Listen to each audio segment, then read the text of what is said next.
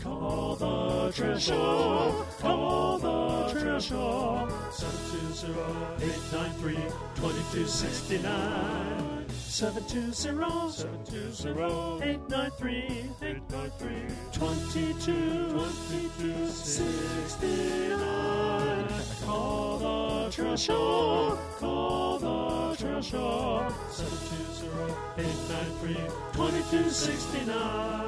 720-893-2269. Boom, boom, boom, boom. What's up, Trail Show? Bob, Death March Trombley. I just wanted to give you guys a call. I was getting caught up on all my Trail Show episodes, driving between Charlotte and Atlanta for the 4th of July holiday, and I wanted to just let you guys in on this. I thought it was a pretty cool moment. I'm listening to the Trail Show. I hear my name mentioned on the Trail Show, which is pretty cool. 1 million downloads, all that stuff. And then I drove past Gaffney, South Carolina, which I know, Disco, that's where you're from. That's crazy. And then I just thought that was pretty cool. It's kind of like a path of totality for like the solar eclipse or something like that. Appreciate what you guys do. Quick question: what is the worst injury you've either assisted with or you have suffered on the trail? Thought it might be interesting just to kind of go around and hear what you guys have dealt with. As far as my trail name goes, it's nothing. I haven't marched anybody off a cliff or anything like that, but I do a fair bit of complaining when I'm hiking, and so everybody says it turns into a death march. So, all right, guys, thanks for everything. Enjoy the show. Talk to you later. Death March Bob Death March Trombley. Bob. Thanks for the call. All right, let's answer his question right out of the gate. Yeah, let's go for it. Who's going to start? I'm trying to think of my answer. I mean, I've helped out a number of times, like at the Adspasitco, because people always get in trouble at the first 20 miles there. And usually it's a salt imbalance or a heat injury, right? So those are basically like the two things that I've kind of had to assist with and do first aid for. Well, that's pretty good. I helped a gentleman that had just had a concussion on the Appalachian Trail in Vermont. Wow. I helped him and his hiking partner get to a road. He was hiking with his head down, and there was a tree that had fallen across the trail, but maybe 5.5 feet above the ground. Yep. And there was a step up right where that thing had fallen, and he had his head down, and he stepped up right into the tree and knocked himself out. And I came up upon them like 2 minutes after it happened, and he didn't know where he was. He was just sitting on the ground, dazed and confused. We started, he was like, I'm fine. He got up to start walking. He took 3 steps and just fell right over. Yeah. Hey, man, how dare you laugh at that, Triple O? How dare you? I mean, I all of the people that I've helped, You're Triple O, man. What? I will what say, the hell? all the people I've helped have had similar types of reactions. They've like, no, I'm fine. It's like, well, actually, you've been vomiting nonstop for an hour and a half, and you can't move. But I don't think you're fine, buddy. Triple O, what about you? I took a couple of friends of mine when I just out of high school. We decided to hike to the bottom of the Grand Canyon back in the day, which is very highly not recommended for idiots like us. And on the way back up, one of my friends definitely was on the verge of having a heat exhaustion stroke or something like that. We ended up there was 3 of us. One of our friends abandoned us because we were going too slow, and I was like, dude, this man's about to die. We laid him down in a river to cool him off, and then eventually we walked out at like 3 o'clock in the morning. Wow. Like just slowly crawling, him and me. And at one point, he just laid down in the middle of the trail, maybe a mile from the rim, just in a big pile of mule poop, and it was... I knew it was pretty bad at that point. Wow. Yeah. And special guest Moon Kid, what about you? I don't have any experience with bad injury actually, but I would say like psychological injury. You know, the time when you think you still have some chocolate or something like that in your backpack, and time to have dinner arrive, and you just realize you have nothing left. That's I think the worst injury I've got so far. It's pretty bad, you know. Don't underestimate that kind of injury. It's brutal. It's brutal. You're tuned to The Trail Show. Get on the trail!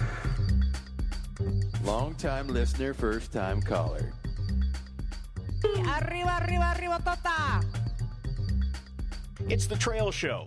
Bam! Ah! Featuring Lawton Disco Grinter, Never slap a man who's chewing tobacco. Felicia P.O.D. Hermosillo, I'm against historical trash. Mike Dilo DiLorenzo, Embrace the brutality. Junaid Special 41 Daoud, And I can't help but think that, Trail Show Bob. Daniel Out of Order Alvarez. What's up, Trail Show? And now broadcasting live from Boulder, Colorado, it's the Trail Show. Yeah. What's POD say? Arriba, arriba, tota. Coming to you live from the Bobby Walters studio in Salida, Colorado's historic beer district. This is The Trail Show, and we are broadcasting live from our Chaffee County telecasting complex once again, ladies and gentlemen. The Trail Show is a monthly mashup of all things trail and has been downloaded over 1 million times in 150 countries across the globe. We are on air, on demand, and heard worldwide on the Apple Podcast app, Google Play, Stitcher, and at thetrailshow.com. That's too much. It really is. Ladies and gentlemen, he was taping a special across the hall in studio this month to talk about his current 22-month hike. Hey. From the bottom of South America to the top of Canada. We have the man, the myth, the Frenchman, known as Moon Kid. Sorry in advance for my accent. Hey, Roddy, how are you doing? Sorry, wrong podcast, I think. I'm very happy to be here with you guys. Yeah. We're glad to have you in studio instead of just getting an email. Yeah, from that's you. crazy. I think the first update, was in the Salar de Uyuni in Bolivia, like I don't know, more than 1 year ago. So that's so cool to be here with you. Yeah, thank you It's pretty awesome to have you here with us. Wow, And great. his accent is 100% real, so he's not just faking it in the clips. Don't stop laughing at me, please. Moon Kid didn't know about Pepe Le Pew cartoons. I didn't know. So I showed him Pepe Le Pew, which I think nowadays Pepe Le Pew would not go over well. Pepe I Le think Pew it would was- definitely be poo-pooed upon. Yeah, I think Pepe? it gives a very bad picture of French people. I don't approve of that. You think? So you're saying it's not really accurate? Well, you can judge with me, but I'm not gonna. Yeah.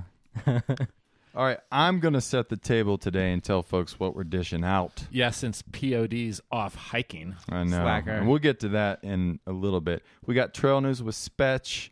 We're going to hear something from Fidget. I'm not going to tell you what. Ooh. We got Moon Kid in to talk about his America to America hike, also known as the American hike. Yeah, we try. We got trips. We've got a trail tip from Moon Kid. I hope you remember what you told me you were going to say. Oh, okay. Yeah. Don't run out of chocolate. You just I already said it. We're going to hear from our old friend Wolverine, who's out on a trail somewhere right now. We've got more calls on the Trail Show hotline than ever before. You folks are responding to our queries and our It's pleas. nice. We've definitely been blowing up. We may or may not hear something in regards to iTunes. We've got a very interesting media review that you'll be talking about for months. We might hear from Dilo. It's TBD. No one knows. And we got some Ask a Hiker questions. Kind of the standard stuff. Also, we've got the tent stake. Do we? Do we? Okay. I got that tent stake from Outdoor Retailer that we're going to talk about. Oh, I forgot about that tent stake.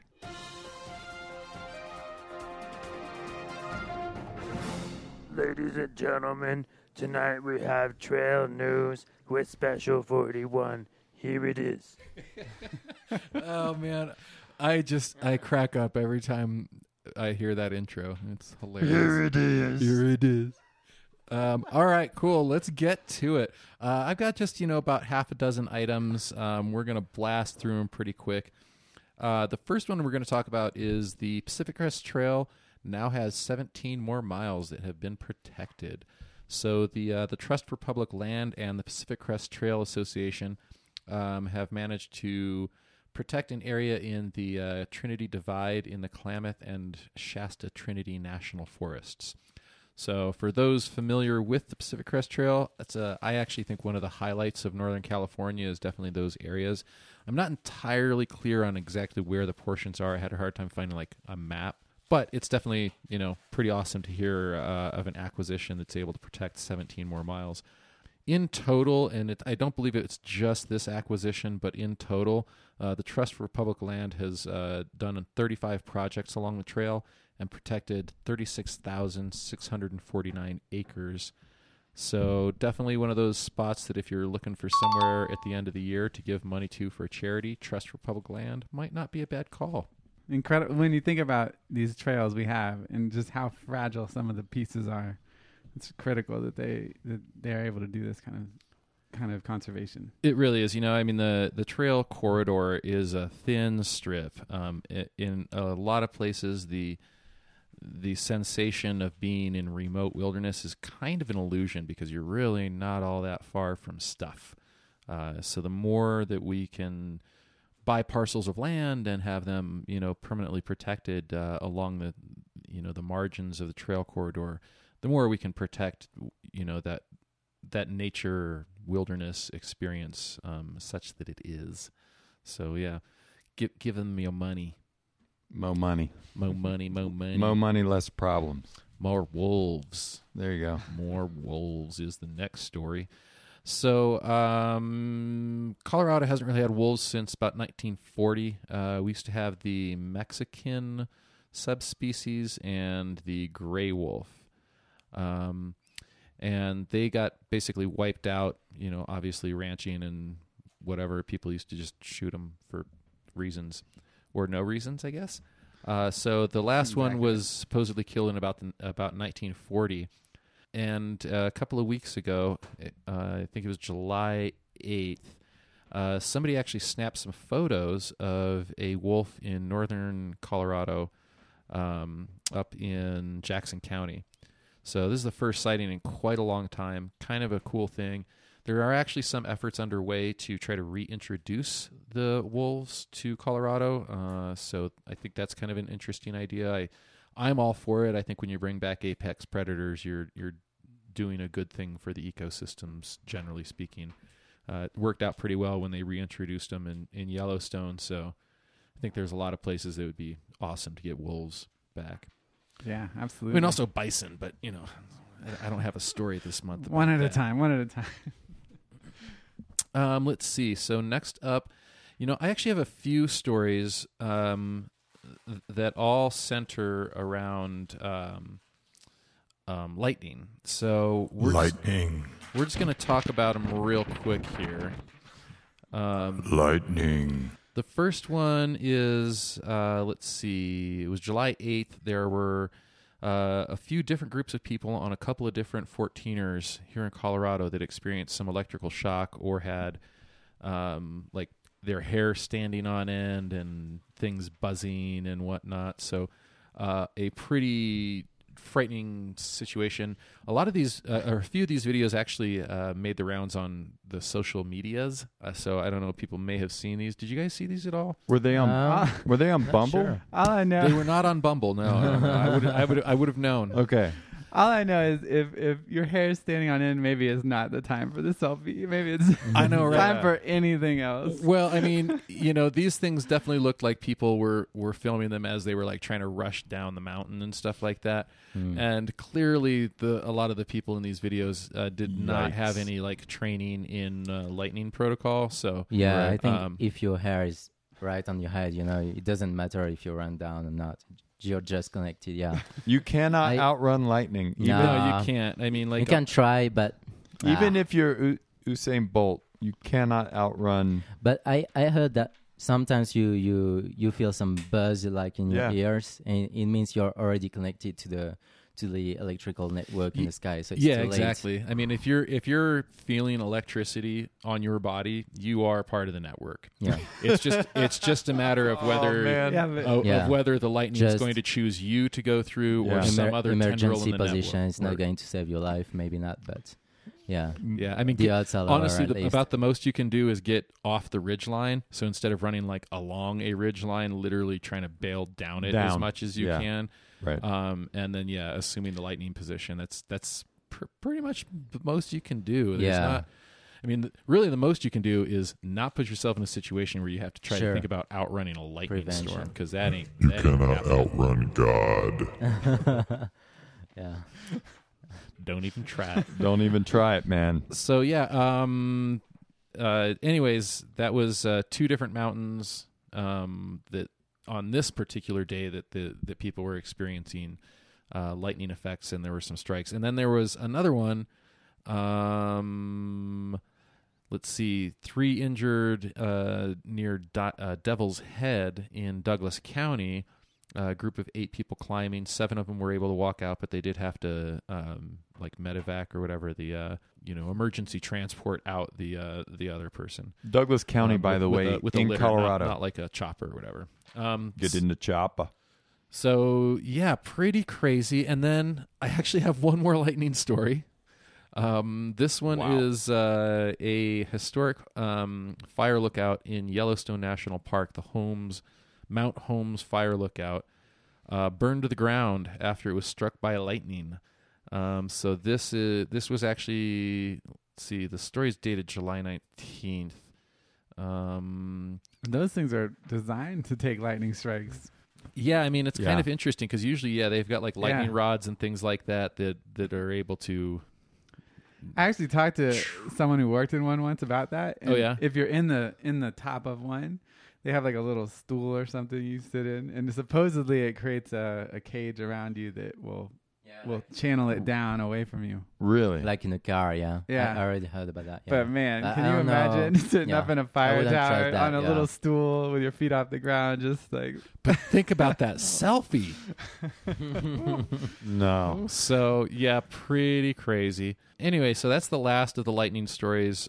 So I'm gonna just cap that little segment of Trail News off by saying, be lightning aware.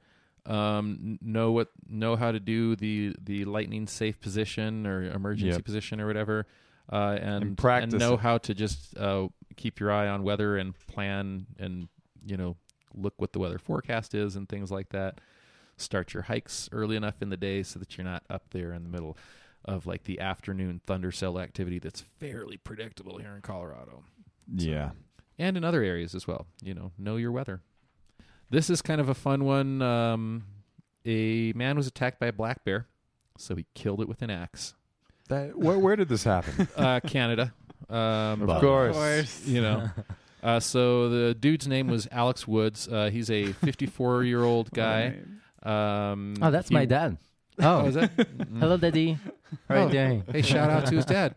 There we go. Killed a bear with an axe. Yeah, so June 26th, he's a former pathologist, works in British Columbia, yada, yada, yada.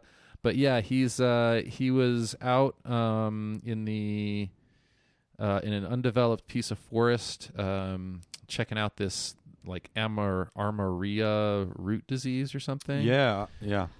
So anyway, he Of course. Armoria root disease. Everyone knows. of course. Yeah. But yeah, he was out there and he was doing his yo bear thing or whatever. And it attacked him. And then he ended up like having to defend himself and managed to kill the thing with an axe. So, God, was it an adult bear? Do we know? oh, let's see. There was, I think, some number of like the weight. or And was something it? like that in No, this you said article. black bear. It was not a grizzly. That's correct. Yeah, black bear. Okay. It's plausible. I mean, I mean, it's. I mean, if it's true, it's obviously plausible. So I mean, but is it true or is it fake news? no. I mean, there's like No, I bet. there's photos of the bear in the article. It's outside, and they generally are reliable. They can always be counted on to have like stories that are accurate and to take people's photographs and then never pay them for them or ask for permission. But that's another story. Hello, Special. I'm not so certain about the black bear story. Who's this? You haven't heard from me in a while, Special. Is this Dude, Dick I know Cheney? your type. Is this Dick Cheney? DT out. Wow, that was weird. I don't know what happened. Triple O, what happened? You've got the Trail Show. Was that on Trail Show Hotline? What was that? I don't know who that was or where it was. It was not Trail Show Hotline. Trail Show Hotline is all about the Constitution. Let's move on. I think it's probably just some sort of an overreach of security apparatuses or something. I think it was some interference from a Russian sleeper cell or something. I mean, who knows? Here, let me whack the tubes. Okay. All right, I got one more story, and then we're going to be done with trail news. Beyonce. Yes. This is the most what important is she doing trail here on the news trail show of all I time. don't understand. I'm going to leave the room. So Beyonce was shooting a video to promote the new Lion King movie at Havasu Falls, which is, for those unfamiliar, it's a pretty awesome waterfall. Actually, Havasu Falls is cool, but Mooney Falls further down canyon is better. Is that Havasupai? Havasupai are the people that live there. Okay, but the falls are the Havasu. Yeah, the Havasu falls. is the. Okay. Yeah, I think it's Havasupai is like people of the blue-green water or something like that. So okay, Havasu I think must mean like green blue water. If you go on Instagram, you'll see a picture of it. In about 10 seconds. Everybody goes there. I've been there before. It is actually very pretty, but it's also extremely overrun, and it's got some problematic things going on. Yeah. So, in any case, Beyonce, Beyonce gets what she wants. Okay, for those of you who don't know, and deserves it, and deserves, and earned it. Give her things. She was shooting a video down there for Lion King, and apparently it was sort of like a last-minute thing, and because of it, there were some folks who kind of missed out on their permits and things.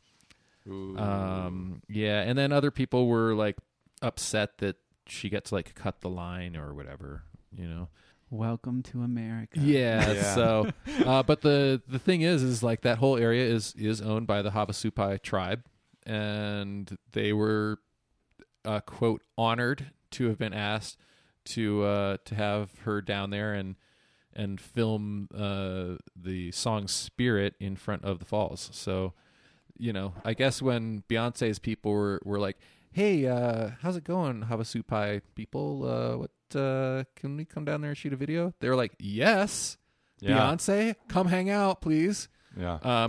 Actually, wouldn't we all? I mean, come on. There's like, I would hang out with Beyonce for sure. I would definitely stand you guys up and hang out with Beyonce tonight. I'm just saying. Come on. I would too. Let's just be real. Come on, man. And there's like a couple of photos of her like hanging out with some of the people that live down there, because there are members of the tribe that do live down there on a permanent or a semi-permanent basis, and that's their life down there. That's where they are. So it was pretty cool to see that she like actually hung out with at least some of the people that were down there. And I kind of like the idea that she shut it down, and there was like at least a day or two or whatever that there weren't throngs of people charging up and down the canyon, and I'm okay with it. I'm here for it. And it's good. It's good publicity for them. I mean, not that they need it. They really don't. They sell their permits immediately, basically, as soon as they're on sale. Yeah.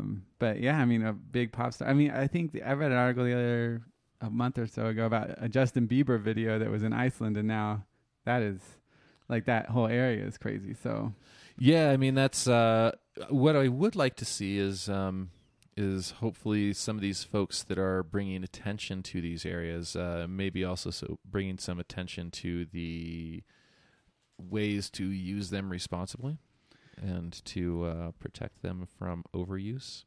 So yeah, stay tuned. Next step. Stay tuned. All right, that's actually it. I had some more stories, but there's just too much. There was just too much trail news this time. Bye. And there he goes, ladies and gentlemen. Special 41. He just ran out the door to go eat some more crepes. And now he's back. That was a good crepe. All right, folks. For this month's media review, we have a very controversial figure in the trail community, in the hiking world, in the outdoor world, I should say. He has 58,000 followers on Instagram, a lot more than the Trail Show. And he has an account that's called Public Lands Hate You. And if you haven't seen that account, you should go check it out. It's pretty interesting. We're gonna find out all about what that account's about, what his mission is. But I should tell you that we don't actually know his name because he is anonymous. We don't. So all we can tell you is that he is the Public Lands Hates You guy. Yeah, I've been just referring to him as the hater. Okay. So we'll have to ask him if he's okay with us calling him the hater. I mean, I already told him a while ago that we call him the hater, and he thought that was appropriate. Okay, he was okay with it.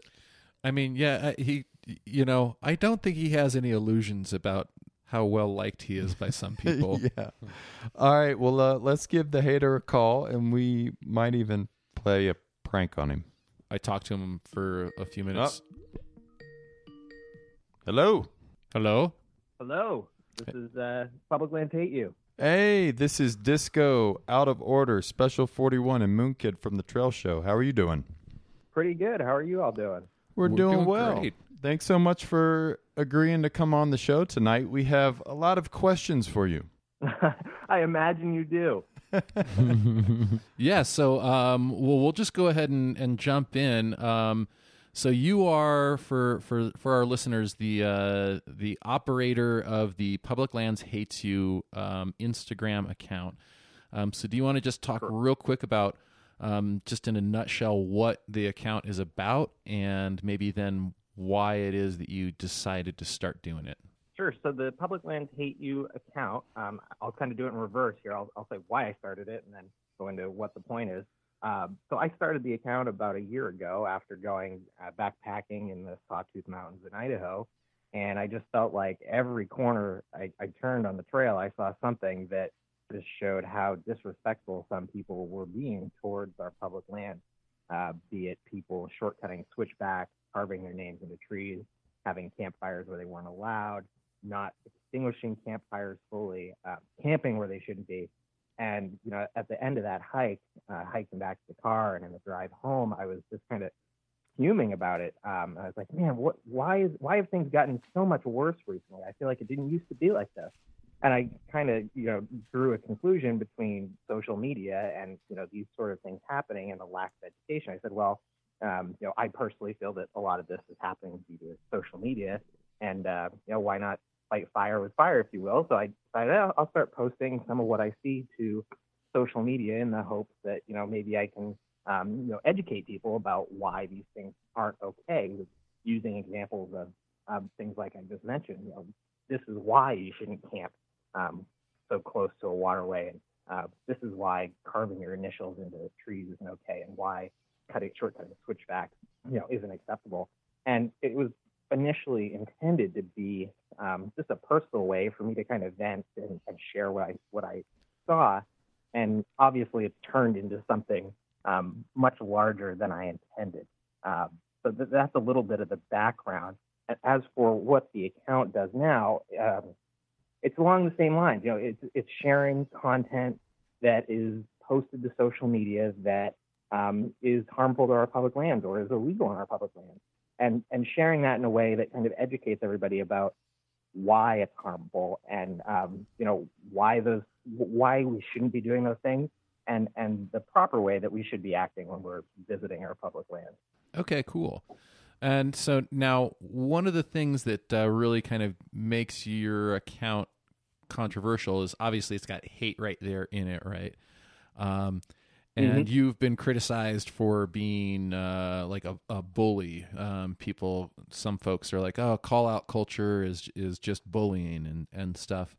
So I was wondering if you could just talk a little bit about, what it is that you think is sort of that dividing line between showing when people are doing stuff that really they shouldn't be doing, and when you've got people that have got 70,000 followers and every time they are off-leash dogs in a national park and things like that. I mean, like they're spreading this idea that that's okay. So that's clearly not good. And so you draw attention to that. But obviously those people are facing some backlash. And so you have definitely caught some criticism for basically, sending the mob their way. So what do you think is sort of like your balance point? How have you developed maybe that balance point of calling attention to it, in an educational way, but without sort of getting the mob riled? That's a really complicated question with a lot of moving parts. I'm sorry. Like totally. That is a big one. That's okay. I'll do my best to answer it and jump in at any time, and we can talk about it. But so yeah, there has been a lot of criticism surrounding that. People have said that the account is just a bullying account, and it's just full of negativity and all that. And I've been learning as the account grows, and as it's gotten bigger, with 58,000 followers now, I've kind of had to think a little bit more about what I'm sharing, because there are people on the internet who are only there to troll and only there to just go around and say mean things and try and cause controversy in a way that's not positive and not educational. And it's not my intent for the account to be a conduit for those people. I don't want to give people like that a platform to just go and harass people. That's not intent. And, that's been brought to my attention. And what I've done is I've kind of set some guidelines for the account in, how I'm going to share other people's content that I, in my opinion, feel is illegal or harmful to the environment. And those guidelines are posted to the account so that anybody can see them. And I always encourage people to chime in. Part of this account, it definitely is controversial. And one thing that I think is extremely important is to keep lines of communication open with everybody. I don't block anybody. I don't delete comments unless somebody is being, absolutely vile. If people are posting things that I personally don't agree with or don't like, that's okay. It's part of it, because that's what I'm doing too. I'm saying, hey, I don't like that you're taking your dog off the leash in the park. So yeah, that's kind of what I've done to try and mitigate against that kind of bullying. And it's not perfect. It will never be a perfect system, but I'm going to try and continue to improve it as people have suggestions. Gotcha. Hey, Disco here. I noticed that a lot of your early posts in particular dealt with a specific area in California that had poppy fields that bloomed seasonally. And you were seeing a lot of Instagram posts where people were kind of marketing products in that poppy field. Could you talk a little bit about that specific location and some of the things that you saw being posted on social media from that location that were somewhat egregious? Yeah, so that you're referring to the infamous super bloom that happened this year, as everybody's been referring to it as. And two of the most popular locations, it seemed like, for people to go and visit and experience the super bloom were Walker Canyon near Lake Elsinore and the Antelope Valley Poppy Reserve. And a lot of the things that I was seeing there, it was incredible. You had these influencers, and I say influencer as somebody who's got tens of thousands of followers or more in these poppy fields off the trail, spread eagle in the poppies, advertising the dress that they're wearing, or holding a pair of M&Ms, or with a fistful of freshly picked poppies, advertising acrylic fingernails for for CVS. And I saw those things, and I just couldn't believe it. I couldn't believe that people would think that was acceptable. I mean, it was wrong on so many different levels. Picking the flowers, advertising without a commercial photography permit, which is required on a lot of public lands to advertise. Yeah. Going off the trails and trampling these flowers. And all of that kind of adds up. And, there's some before and after pictures that are posted on my profile. And the damage is pretty astounding. In 3 weeks, it went from this unbroken field of wildflowers to just a spider web of trails. And, I think a lot of that was due to influencers going out there and advertising their products and things like that. And people seeing that and saying, hey, that's a sweet picture. I want that picture too. And it just kind of snowballed and clearly got out of control pretty quickly. Yeah, it's interesting. Where we're recording from tonight is about an hour north of Great Sand Dunes National Park here in Colorado. And out of order, our co-host here in the room, went on a hike up there recently, and tell a little bit about what you saw with the influencers. The good thing about the sand, I can only imagine. The good thing about the sand dunes is, it's sand, so you're not destroying flowers as you walk around it. But yeah, it's just incredible how many people are just out there posing for pictures. And it's not like who among us has not posed for a picture? I always pose when I'm at the top of a mountain. I'm really excited, but they're bringing outfits and costume changes, and I'm just like, what is going on here? Yeah, it's incredible. Wild. And the same thing was at the Poppy Fields. I saw a picture of actually a changing booth. Oh wow! For somebody, I just couldn't believe it. There were people out there with makeup crews and multiple outfits, like you mentioned, and it was just it made it so vividly clear to me that a lot of people are just using the public lands as a backdrop for whatever it is that they're trying to do, and that's fine. I have no problem with anybody who wants to go out and enjoy a national park or their local county park or a national forest. I encourage anybody who wants to use it to use them and enjoy them. But I think that there needs to be a little bit more, thought that goes into how people are doing it. They're not just there to be a backdrop for your advertisements or for the content you're creating for a bunch of followers that you've never met. I think the thing for me is that it's, if nothing else, you need to comply with the law. And so when people are out there on the public lands that are doing things that are just patently illegal, it's problematic. It's one thing when you've got somebody who's doing a less than leave no trace behavior out of ignorance, right? They don't know how to do the thing the right way, or they don't know that the thing that they're doing has a negative impact. I honestly think that, for the most part, most of the impacts in the public lands are of that nature. But certainly when you've got people that are getting out there without the knowledge, and their source of inspiration is people who are demonstrating incorrect ways of getting out, it's a problem, So I definitely think that there's a real need for people to, on two different fronts, right? I think that part of the criticism that you've had is that it's like negative focused. You're showing these wrong things that people are doing. And I worked for Leave No Trace for a year as a traveling trainer, and certainly when you're in that position, you have to have a certain toe the line of how you present the material and the tone with which you do it and things like that. And I certainly think that the Leave No Trace method of the soft approach and the education on the one hand is important, but I do actually think that what you do with the whole pointing out people who are egregiously wrong in front of tens of thousands of people who don't know any better and are going to maybe go out to those same places or other places and exhibit those same bad behaviors. So I definitely think that there's a real value to what you're doing. I'm also curious, how this has actually impacted your personal life, because it's got to be some of these people who are influencers, right?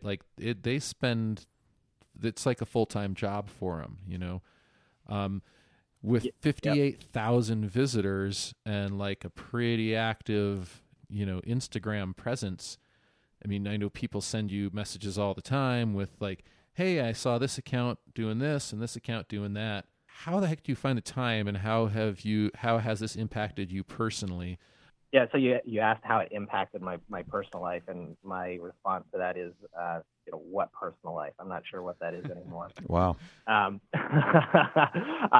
It is a huge time suck, and like you said, there are a lot of influencers who do it full time, and I think that the way that I kind of run this account, and I encourage people to kind of interact with me a lot, it takes up even more time than I think a standard influencer account does. I get anywhere from probably 30 to 70 messages a day on average. And I would say about half of those are people submitting content and saying, hey, I think that this is illegal. And, I've traveled quite a bit, so I feel like I have a pretty good grasp of, what's allowed in a lot of areas, but it does take a lot of time to follow up on those. And I try to answer every single message that I get, be it positive, negative, criticism, support. And yeah, it does take up a lot of time, but I feel that it's extremely important. That's kind of been one of my things with the account is that dialogue is important and education is important. And that's why I try to respond. That's why I try and respond to, absolutely everybody. An important part of this for me to balance it has been to take weekends off occasionally and just leave the phone at home. Over the 4th of July weekend, I took 4 days and 3 nights and went backpacking up in the Sawtooth, and that really helps me to recharge and kind of helps me refocus on why I'm actually doing this. I find that it's really easy to kind of just get sucked into it and lose sight of what the bigger goal is. Yeah, so I imagine when it comes to communication on this scale, it's got to be interesting to cope with. And speaking of communication, that was really, I think, part of the main reason I kind of wanted to have you on the show was when we worked with Leave No Trace, me and my former lady friend Zool, one of the things that we did extensively was talk with public lands managers about the use of this thing called the authority of the resource technique. And for people that are unfamiliar with it, it's basically an approach where if you encounter somebody that's doing something that's less than leave no trace, so let's say you see them throwing their banana peel or whatever, it's a way to talk with that person and structure your interaction such that they're not going to get defensive about things, hopefully, or it gives them the opportunity to not get people defensive always about get things. Defensive about things, man. What are you talking about? So the whole idea is you start with build some rapport. Oh, hey, how's it going? Yeah, beautiful trail out here. Da da da da da. Yeah. Unfortunately, I've been noticing more litter, and including blah, blah. So but you never put them in a corner, right? And so it's almost in some ways the opposite of the call out approach, but it's still this way of letting people know, hey, yeah, that thing you did, it's not totally cool. Here's why it's not cool. That's a huge component of it. And here's an option of how you can do it better. It's you see somebody with their dog off leash. Oh, hey, yeah, great trail, but actually this area is dogs on leash because there's deer that give birth over here and raise their young, and with the dogs running around it scares them off, so that's why.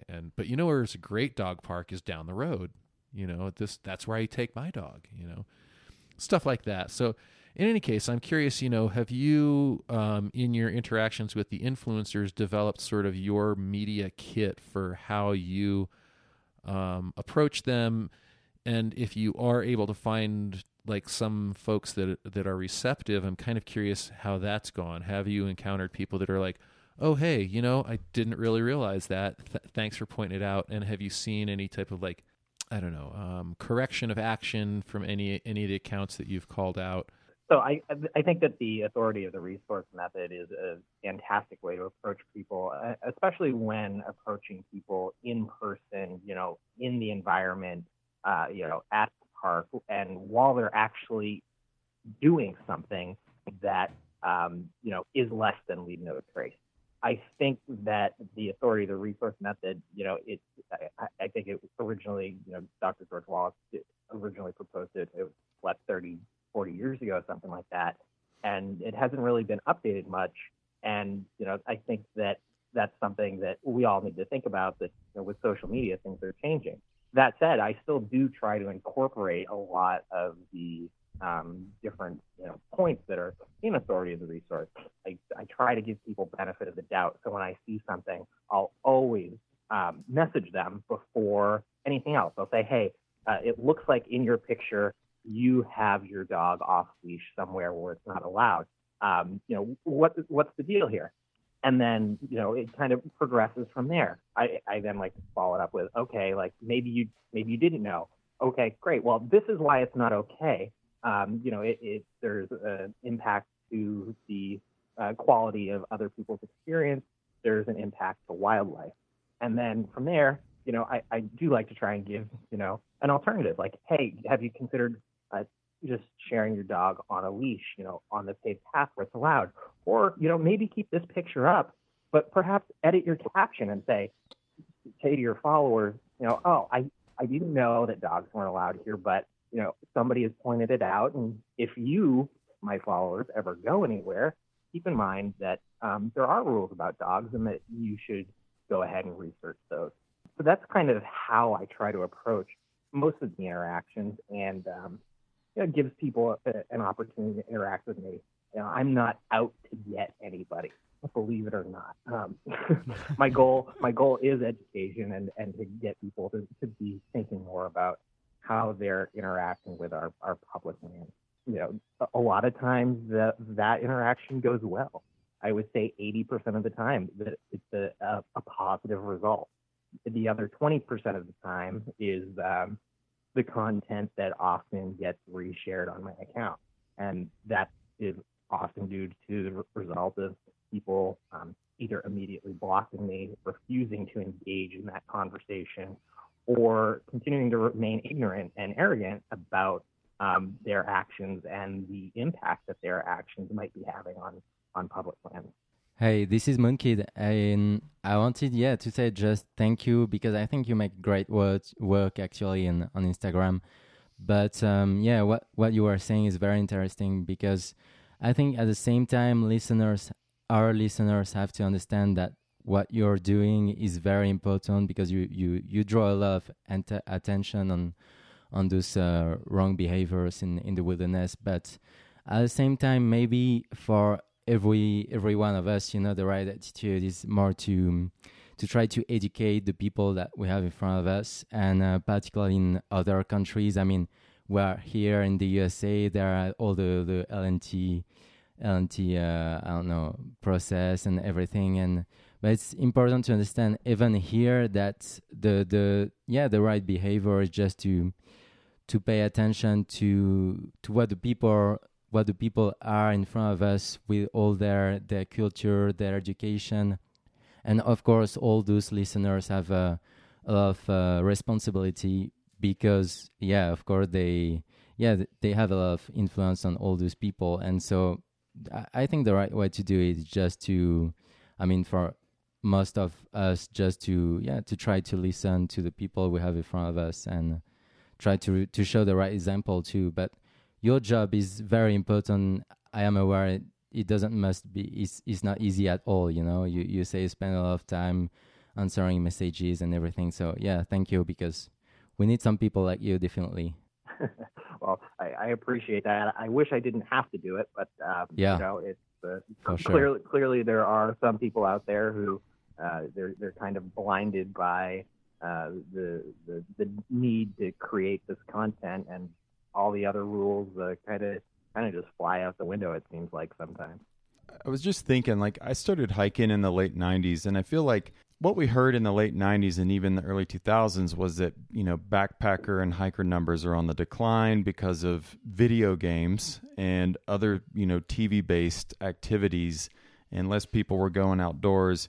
I've heard of, you hear this thing, nature deficit disorder. And I kind of wonder now with social media, if sort of the opposite thing is happening now as a result of smartphones and Instagram accounts and Facebook accounts. And I don't have any, scientific data. You might know better than me. Are we seeing increases in numbers of hikers now, and increases in numbers of daily visits to national parks? And if so, do you think that's a result of social media? Sure. So the best numbers that I have, and the numbers that I typically refer to, are just the national park visitation numbers, because those, most of the national parks have entrance gates, so it's pretty easy to monitor how many people are coming to the national park. So, taking a look at those numbers, from 1986 to 2013, the average number of visitors to the National Park System site was 273 million people a year. Now, that varied a little bit, but was fairly constant. So it varied from a low of 256 million to a high of 287 million. So very, very constant. In 2014, the numbers started to spike. So we went from, that average of 273 million, 292, 307, 330 million. So that's a 21% increase in 3 years. And interestingly, Instagram had about 90 million users in 2013, and that increased to about 1 billion users 4 years later. Wow. So there, I personally believe that there's definitely a correlation there.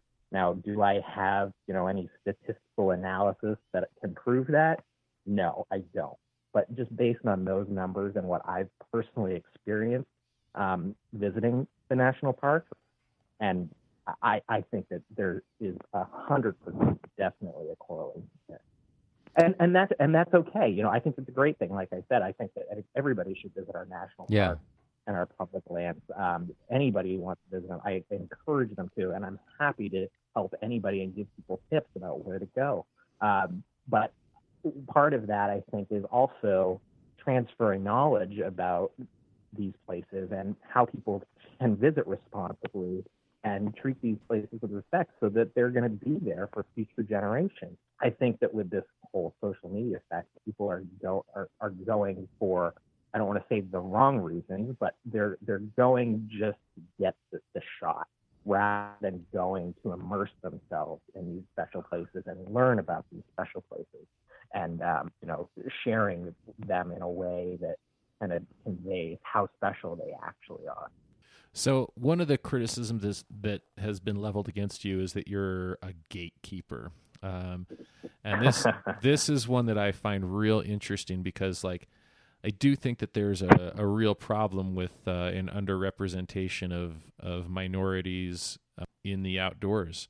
It's spaces that they've been actively excluded from, that have been unsafe for them, and then have not been re-invited to.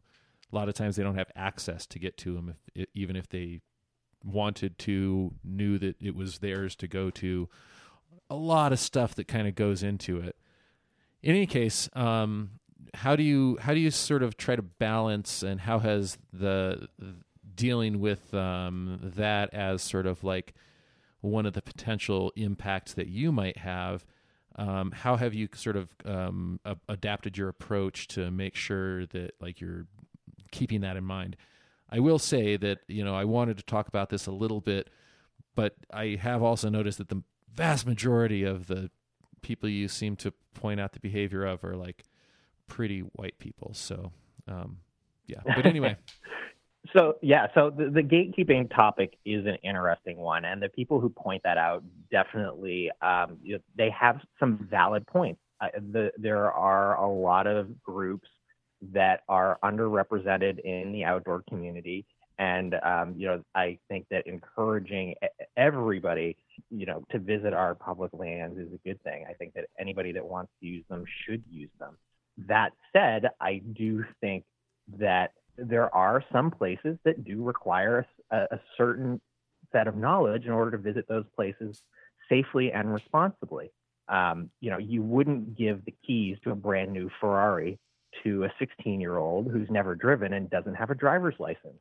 And along the same line, I wouldn't tell 1 million people about an extremely sensitive location that can't handle that amount of visitation without providing them with the information and knowledge that they need in order to visit that location and respect that location. Like I said, it's also a safety issue. There's a lot of places that you do need to have a certain skill set in order to visit safely. And by sending people to these places without educating them about, how to be prepared to visit that location, not only are you potentially putting those people's lives at risk, but you're also potentially putting the lives of first responders at risk that might have to come and, haul those people out of a wilderness area or off the side of a mountain because they got in over their heads trying to go somewhere that was recommended by somebody and they didn't really have the knowledge that they needed. So, it's a really hard balance. I personally, as far as geotagging goes, I don't really geotag locations. If somebody wants to know where a location is, I'm happy to tell them. But what I've kind of been suggesting to my followers is, tag the visitors center. If you're going to go to a waterfall in a national forest, tag the visitors center. That way, everybody knows where you are. They have the general location, and people can go to the visitors center and say, "Hey, I saw this cool waterfall. Where is it? How do I get there? And what do I need to be prepared?" And I think in that case, everybody's in. Yeah. So that's kind of my take on it. We're going to have to wrap up this interview, but maybe a good finishing point. You just mentioned something you'd like to see people do. Is there something you'd like to see people do less of? And like any other suggestions that you could give our listeners or just folks in general related to public lands?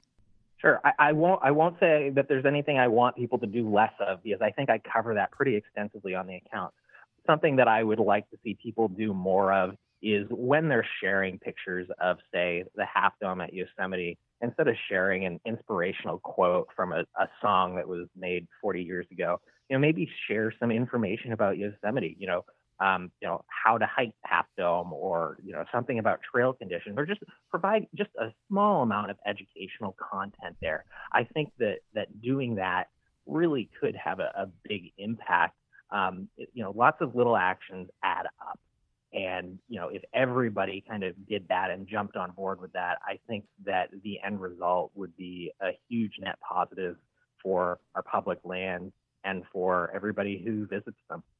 Absolutely. The Instagram account is called Public Lands Hate You. Thank you so much for coming on the show tonight and taking some time to talk to us about the message you're trying to get out there. Anytime. Thanks for having me. Hey, thanks a lot. Awesome. Have a good one. Yeah.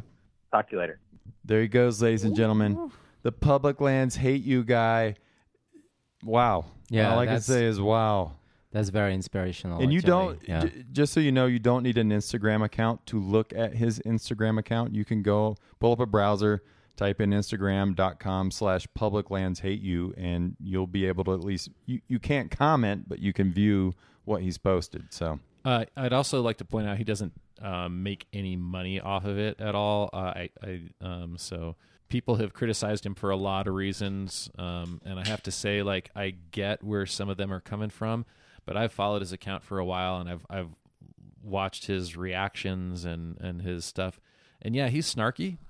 He's got like the edge. It's part of the account. But I don't think that he crosses over into being like that dude. And I really do think a lot of the stuff that he points out are major problems. And when he's, it's not like he's pointing these out for people who have an Instagram account of like, 1,000 people or something like that. That's really not all that much. I mean, but pointing them out for these mega accounts, I think it's important. I think the people that have those need to have somebody to say like, hey man, that picture that you're posting that's showing you doing illegal stuff. It's showing you doing kind of not cool, bro. That picture that you're showing that's showing you in a diesel truck doing wheelies in the poppy field. That's not a good thing. Yeah, and I'm pretty sure Instagram has a terms of service part that like talks about not posting illegal content, but like it's really tough to keep all of that stuff like in check. So I feel actually the point is not the account itself. It's more like the fact that he put that subject on the table. Yeah. And all those people, influencers on Instagram, they do absolutely whatever they want. It's just the fact, not the pictures itself, actually, it doesn't matter, but just to make the people understand that all they do is not the right behavior. And I feel we need some people like this, absolutely. So, but it brings that subject on the table, and it helps people to educate about LNT and everything, so it's very good. Sure. Yeah, I would. Anybody have any other? Well, we got Trail Show hotline calls, man. Well, I just want to say like one thing that I would really like to just conclude on is learn Leave No Trace. Actually, learn the 7 principles, and don't just learn the 7 principles. Learn about like how to actually put them into practice in whatever activity that you do, in whatever places that you recreate in. You can go to the Leave No Trace website, and they've got like little hang tags that have kind of best practices for all sorts of different areas and all sorts of different activities. Grab them, check them out. Feel free to pass them out to people, in a nice educational way when you encounter them on the trail, But be a person. You gotta learn it, you gotta live it, and you gotta love it special. That's right. And if you're going to be able to like pass it on, that's really where Leave No Trace knowledge, I think, starts to hit that exponential curve. Because if you're using it yourself, that's great. But if you're able to actually effectively pass on Leave No Trace skills to other people, you're magnifying that effect. So that's me on my soapbox. I'll get off now, and we can get on with the show. Speaking of controversy, we have a very controversial Trail Show hotline call. So here, let's go to it. This is Earl Schaefer, and I never listen to the Trail Show. Like that yellow blazing fraud of a hiker, Grandmother Gatewood. Hey, Fenton, pop me a cold one, will ya? Wow, Earl Schaefer from the dead. I didn't know he was still with us, Triple O. I know. That's some Black Mirror technology there. Amazing hotline. You better get to calling it. That was interesting. Can we do one more call before we... All right, yeah, we can do another one. Before we go to break, let's get one more in. This one might make you cry. What's up, Trail Show? It's the Onion. Middle of July. I'm just going for a run on the Potomac Heritage Trail, a trail I don't think you've covered, but it's a network of trails along the Potomac River. I'm currently on the Virginia side, right at water level on the Potomac River. The Virginia side is a trail on the Virginia side, and the C&O Canal Trail is on the Maryland side. Anyway, when you're right at water level, there's a lot of garbage, and that's all. I need to go find a bathroom. So, thank you for the info. Wow. Okay, we've got to go to break. When we come back, we've got a dispatch from Fidget, and we've got Trail of the Month with Moon Kid. Don't go anywhere. Excellent. All right.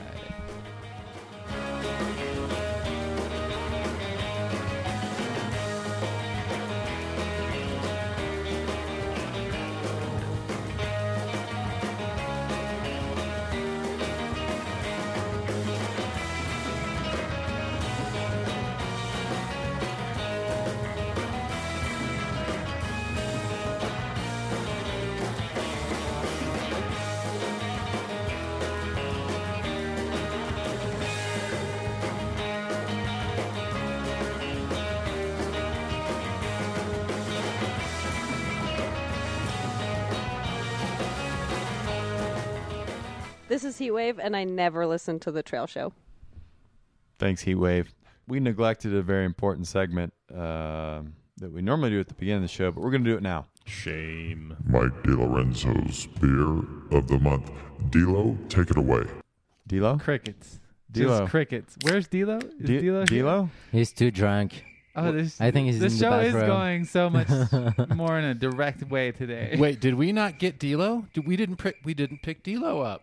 No, what? That's why we were able to drop POD too, because we didn't need her to wrangle him. By the way, this is the first show POD has missed since the inception of the Trail Show in 2012.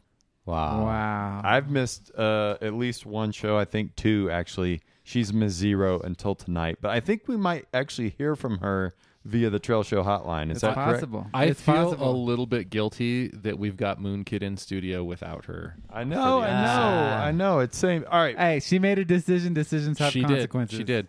So, Beer of the Month is provided by Trail Show Nation. Thank you. We are drinking 4 different beers from Elevation Brewing Company out of Poncha Springs, which is about 6 miles up the road from our Chaffee County studios. I have the First Cast IPA. I'm not going to read too much off this can except that it's 6.5 ABV, and they have suggested pairings. And the suggested pairings for the IPA are spicy curry, carrot cake, and funky blue cheese. Funky blue cheese. What do you have there, Triple O? I've got the Wave Wheel Wit. It also has suggested pairings of egg Benedict, pad thai, steamed mussels, and orange sorbet. Steamed mussels? Which, as a combination, that sounds really interesting. Yeah, it's got a picture of a kayaker, but this is the Trail Shows. We're not going to talk about kayaking. But we know you won't. Yeah. Special. I've got the 8-second Kolsch. Well, Yeah. technically, I've moved on to another one, but the 8-second Kolsch was the first one that I drank. And it has a picture of a person getting bucked, like a cowboy getting bucked on a Bronco or whatever. So this Kolsch is 5% alcohol by volume, and it suggests pairings of lemon pepper shrimp, Rocky Mountain oysters and schnitzel. Should we tell folks what Rocky Mountain oysters are? I think we should. What are they? Those would be the testicles of a cow. And how are they prepared typically? I believe they're usually fried, aren't they? That's correct. On the grill. I wanted Moonkid to try some while he was in Colorado, but he said, for the French, this isn't something that. What, you didn't have the balls? That will be. Yeah, I thought the French were like culinarily adventurous and such. I haven't heard about that. I don't know. Well, no, they just eat the endangered bird with a blindfold over their head so that they don't feel shame. Do you know about this, Moonkid? I'm not sure. I'll show you a video after the show. All right. God. It'll make you cry. And for me, I have butter named Little Mo and 6.5 ABV, and they say pairings with ossobuco, but I have no idea what that. I don't know. I don't either. Oh, it's like a beef dish. It's I think it's veal usually. Also, it's it's the bear in bone, Spanish, and it's got but- like the marrow in the middle. Yum. It's like but I would advise to have it with some chocolate. Actually, all the beers are good with chocolate, but this one is particularly good. Very nice. Well, thank you, Trail Show Nation, for providing our beverages this evening. We do appreciate it. How about some more Trail Show hotline calls, Triple O? Yeah, let's go right to it. What's up, Trail Show? Steph March Trombley again. Death March. Again. I'm still on 85, driving to Atlanta, so I figured I'd give you guys another call back. He's just driving and I've got a calling. logistics question, and I've got two Ask a Hiker questions. Wow. The first one is around beer. Wait, can you pause that real quick? Yeah. I think. Yeah. So I just want to remind folks that you too can have a paid Trail Show Ask a Hiker question segment like Death March Bob for the small sum of $200 every week during the month that your Ask a Hiker questions will be featured. So you can email delo@thetrailshow.com for invoice procedures and discounts. Yeah, and discounts. And if you have any questions about the legal ramifications of such a thing, you can email legal@thetrailshow.com. Okay, Triple O, please continue. Well, before we continue, just so you know, you too can be like Death March Bob and call in. Our number is...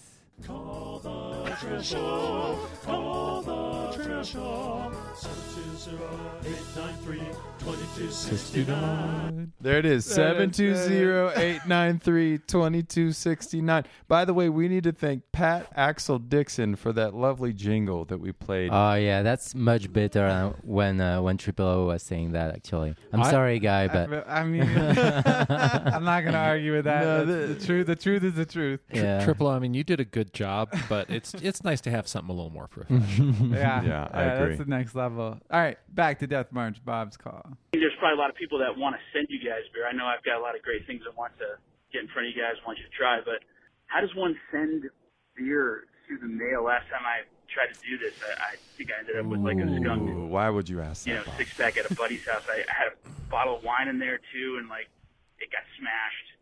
So like they ended up with a soggy package with skunked beer. So how do we go about shipping you guys beer? Is there like a process?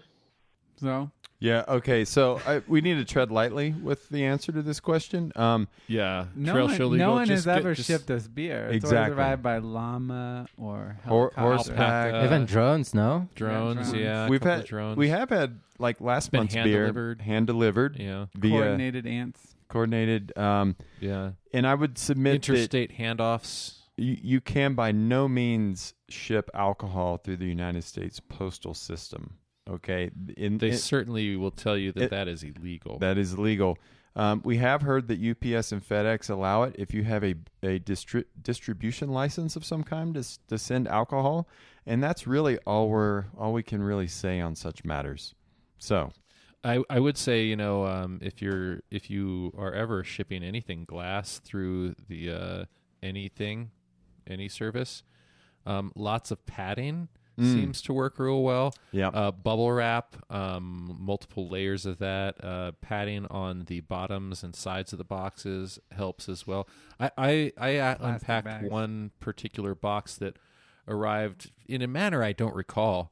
and it actually had non-alcoholic beer in it, right? So there was no alcohol, right? I mean, somehow I came in possession of a box, and I had to unpack it. And there were lots and lots of like little bubble wraps for each individual thing. Yeah. And I have to say, it was all intact. Yeah, but that's all we can say. That's really it. Yeah. Trail etiquette. When you're out on the trail and you're hiking, and this happens a lot in like urban environments when there's like a mountain nearby or something like that, I'm always passing people that are blasting music on like a Bluetooth speaker or something like that. Yeah. Worse. I wanted to get your guys' thoughts on whether that was, like a trail infraction or something. That depends on the music. Is it no trace infraction? And then the last. Okay, I actually wanted to ask the hater about this, and I was thinking about this exact topic while we were talking to the hater. Just had to show a picture. So I feel like, God, I'm going to sound like an old fart talking about this, but I feel like there used to be, back when I was a kid, there was sort of like a level of respect and decorum in the wilderness that involved like not invading on someone else's space, whether that be physically or by things like playing Bluetooth music or playing music out of your Bluetooth speaker as you hike along a trail on a national forest or in a wilderness area. And I feel like whatever that decorum used to be is gone, because I encounter that very frequently. I won't say every time, but I'd say every other time, 1 out of 3 times, something like that. And it's gotten to be so common that I kind of just ignore it. But I feel like, personally, for me, I feel like it's a no-no. Like it's something that I don't do. I do listen to things while I'm hiking, but I have headphones in. And I feel like if you're a Bluetooth speaker person, one of the best things that you could possibly do for your public lands is stop using your Bluetooth speaker while you're hiking along the trail. Well, they say there's 2 types of people in the world: those who listen to music with a Bluetooth speaker while they're on the trail, and those who plot their murder. Yeah, I'll tell you, we used to hear a lot about this when we were working with Leave No Trace. People hate it. I think one of the only things that gets people more riled up is rock stacking, actually. But some people like their music, and I get it.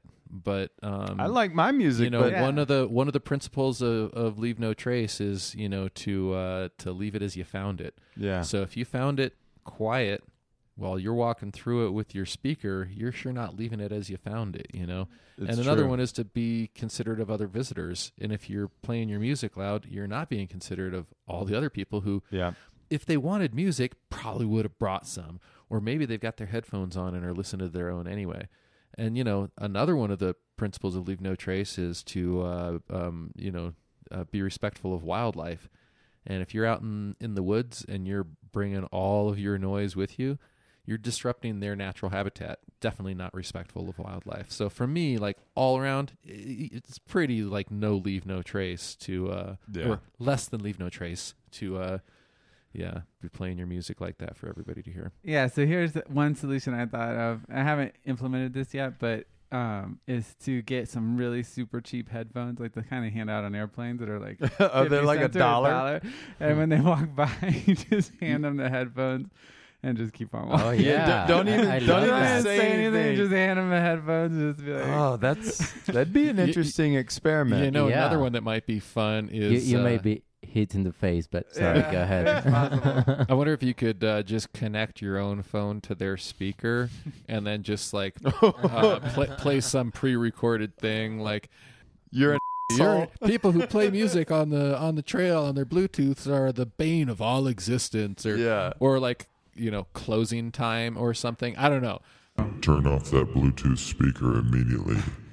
Only people that hate themselves listen to music on Bluetooth speakers while they're hiking on the trail in a wilderness area or on public lands. That's you.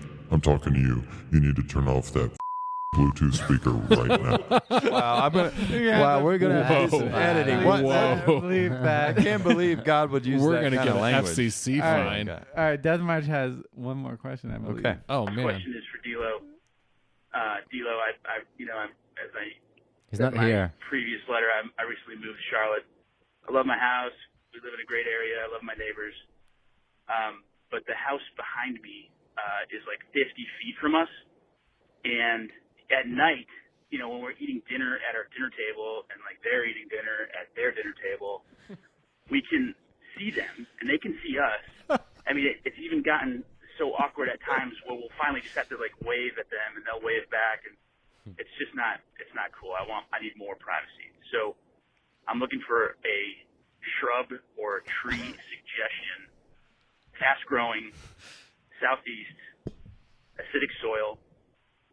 I'm looking for some suggestions. You know what? I've got an alternative suggestion for him. Yeah. So instead of shrubs, what I propose he do is take a photograph of the dining room area from outside of the house.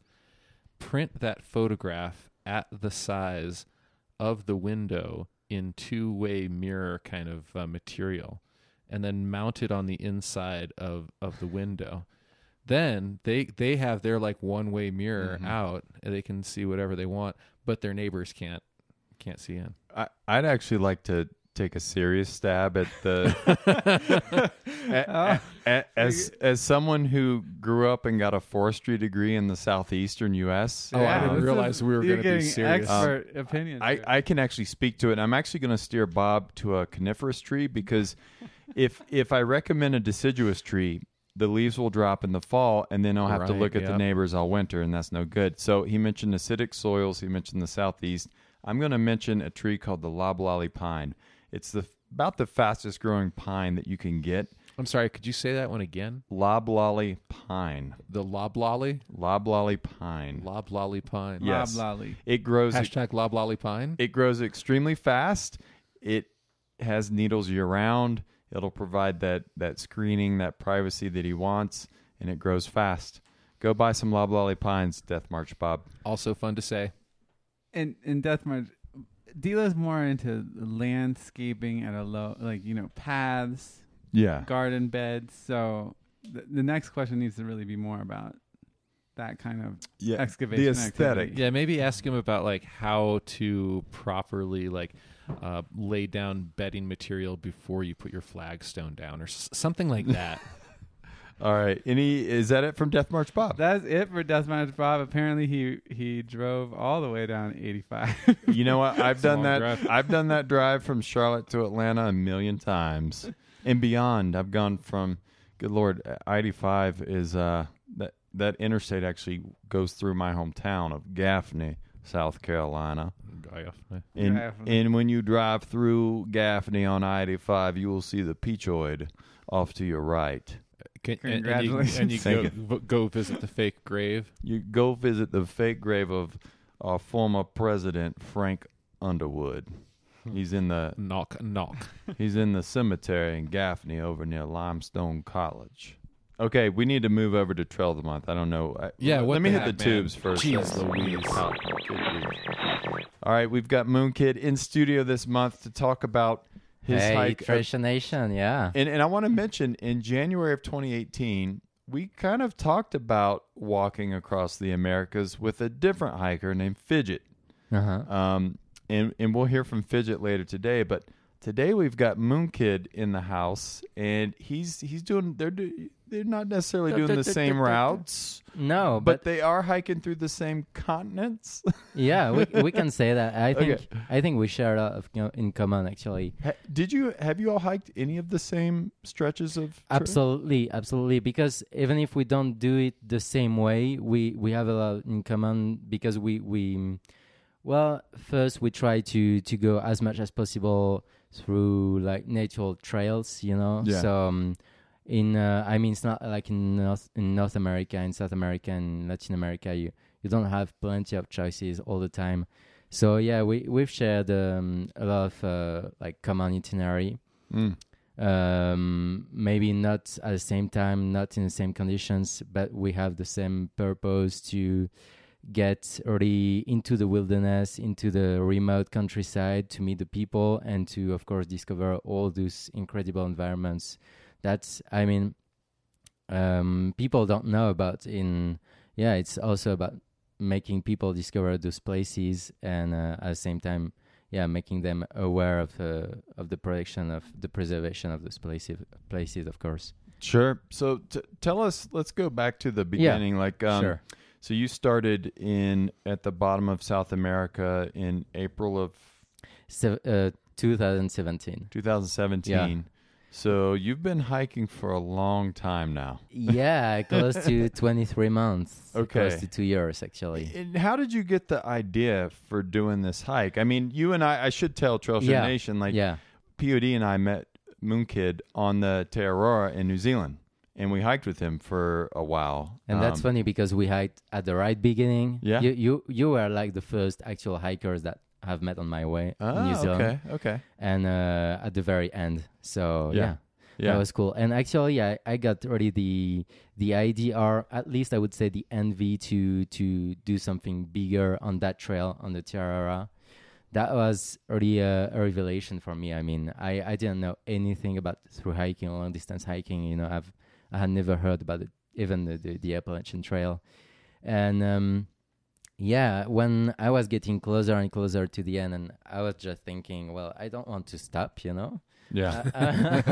Yeah. It's too soon, too early. So I was looking for, I mean, like plenty of people for, to keep going on other trails. And but immediately I thought about doing something bigger, because the point is not to set a record or something like this, but the point is that with a big expedition, with a big hike, you can draw some attention on what you do, and you can make I mean the point of this trip is also to make the people aware of preservation of the environment, and to try to show some different cultures. And so it's not about me, but that's a good way to do some other stuff with your hike. And I thought about something being at the beginning because of that, but that wasn't an immediate idea. Like it didn't pop up like this. That was a long maturation. Can you, real quickly, so that people get a better idea of what it is you've done so far, can you list off the countries you've walked through from start to the United States? Yeah, the countries maybe not the most important thing, but yeah, sure. So from the southern tip of South America, it's Argentina. And actually, I hiked up along the Andes. So sometimes I was in Chile more on the west, sometimes in Argentina on the east part of the Andes. And those are long, skinny countries, right, for the geographically impaired? Chile in particular. Chile, the length of Chile is the same as the USA, but width, Yeah. So it's very long. And from there to Bolivia, Peru, Ecuador, Colombia, plenty of small countries next in Central America. So it makes Panama, Costa Rica, Nicaragua, Honduras, El Salvador, and Guatemala, and to Mexico and the USA. So 14 countries so far. Yeah, that's... and you've only got one more to go. Yeah. Canada. But, I mean... So 15, it doesn't 15 mean countries. much, So when you get to Canada, are you going to yo-yo and just turn around? You walk back? Yeah, I have to, I don't know. I was planning to do Canada during the winter time. And actually, I mean, in North America, you have so many opportunities to go on so many interesting trails. So my plan is to keep going from CDT onto the Great Divide Trail. Of course. First, and next on the Great Trail. How do you call that? Yeah, Great Trail. The Trans-Canada Trail? Yeah, I call that Great Trail. Don't know why. And so that last part would be feasible even in winter because it's flat. So even if you have some snow, you just need the right equipment and the right funds, of course. But the GDT, it's something else. So I will see. I mean, that's above my skill level. A little more difficult in the winter, I would say. A little bit. Yeah. No, but that's feasible. And even if I stop, I mean, I'm not running after a record on something like this, and that's why I feel very free too. And that's the point. I'm not sick about going as fast as possible. So. And you're only 23, so I've often wondered, like, there's some people that have done the Triple Crown as they're not even teenagers. They're so young. And I always wonder, like, okay, you're 12 years old. You just finished the Triple Crown. Like, what do you do now? Like, yeah, right. You know, and and so my question, yeah, right. Middle school, high school, learn how to talk to people, learn how to drive. So my question to you, Moon Kid, is like, how many miles total once you finish for this hike? That's a good question. Or how many kilometers? Yeah, kilometers, please. No, we have some Wi-Fi here. I've got my conversion app. How many? 27 kilometers, if I can do it. 27. Wow, that's short, man. I think 27. I can do that today. 27,000. Of course. Oh, okay, sorry. A little different there. 27,000 kilometers. That's. I think it's about 18. It's almost 17,000 miles. Okay. That's wild, man. I got to tell you, I'm thrilled to have you here because, like, I consider what you are doing and like what Fidget and Neon are doing. There's also a guy I follow, Paul Solopek, National Geographic fellow, who's been walking for 7 years out of Africa, tracing the migration of the humans out of Africa. Yeah. World walkers I find to be just fascinating. I fantasize about like walking around the world and doing what you guys are doing. I have to say, like, I have huge amounts of respect for y'all. It's a way different beast, I think, to like what we think of as hiking, you know, to go out and not say like, oh, I'm going to go pick this trail and follow the blazes or follow the signs or this nice guidebook or anything, but to go like, oh, I'm going to go walk across like half the freaking world and there's no guidebook for that. And there's nothing to like I think it's honestly one of the most amazing modern day ways that you can have just a true personal adventure. And I think it's pretty phenomenal. Yeah. And so how do you pick a route when there's no guidebook? How do you pick where you're going? Well, I don't know. We have plenty of tools for that, you know, with our phone, we have plenty of applications like GPS applications. Mm-hmm. Of course, before leaving, I try to prepare a very kind of an accurate route. And I think it's important to say that you can have some improvisation on the way. Sure. But you will free much freer. How do you say that? Yeah, more free. Yeah. If you have already an accurate plan, you know, beforehand. And on the ground, on the field, you can take some options, and so it's important to prepare what you're doing. And of course, we're talking about huge distances. We're talking about a lot of countries, and the numbers are very impressive. But you know, just step by step, really. So the way you prepare your hike, just next to your house, it's the same way you're going to prepare your hike through continents or whatever. You know, it's just step by step. Sure. I have a question about your conception of home. You know, I obviously I've lived in a few different places, and for me, like the trail in a vague sense is also kind of my home. Mm-hmm. You've been walking for so long now, but again through so many different places. You know, what do you feel is home? I mean, is home still the place you grew up? Is home like a much broader, vague thing? Is it just your sleeping bag? Like, what's home to you right now? Yeah, that's an interesting question, because for me, home is already home, like where I grew up, you know. In France. And it has never changed in my mind. And some people are right with, like, you know, they have a nomadic lifestyle, and it's all right. But for me, that's not feasible. I think I would turn mad if I had not a place where I feel home and where I feel I could come back once I'm done. And so it's important for me to have some roots somewhere, you know, to be able to go around the world, because I feel better. I feel more self-confident, and it's an expedition. But once I will be done, I will definitely come back home. And it's not like a nomadic lifestyle forever. And so going back to kind of what I was getting back earlier, so after you finish walking 17,000 miles, where do you go from there? Like I don't know. You don't know? Okay. I mean I have a lot of time to think about, but the only thing that is really important for me is to keep going forward, to keep learning about people, about the world, the beautiful world we live in. And for example, if I've absolutely no opportunity, or if I feel it's better that way, I would be happy to get back to school, Yeah. to study something. But if I have some other opportunities, I mean, I'm very happy with surprise in life. I don't know what will happen next turn, so we'll see. I'm kind of curious, when you first talked to your family about the American hike. Yeah. Yeah. I'd like to just kind of know maybe what their reactions were, like your parents and your brother and sister and maybe some friends. Like, did they think you were crazy, or did you have a few people that were like, "Oh, this is fantastic. You should do this."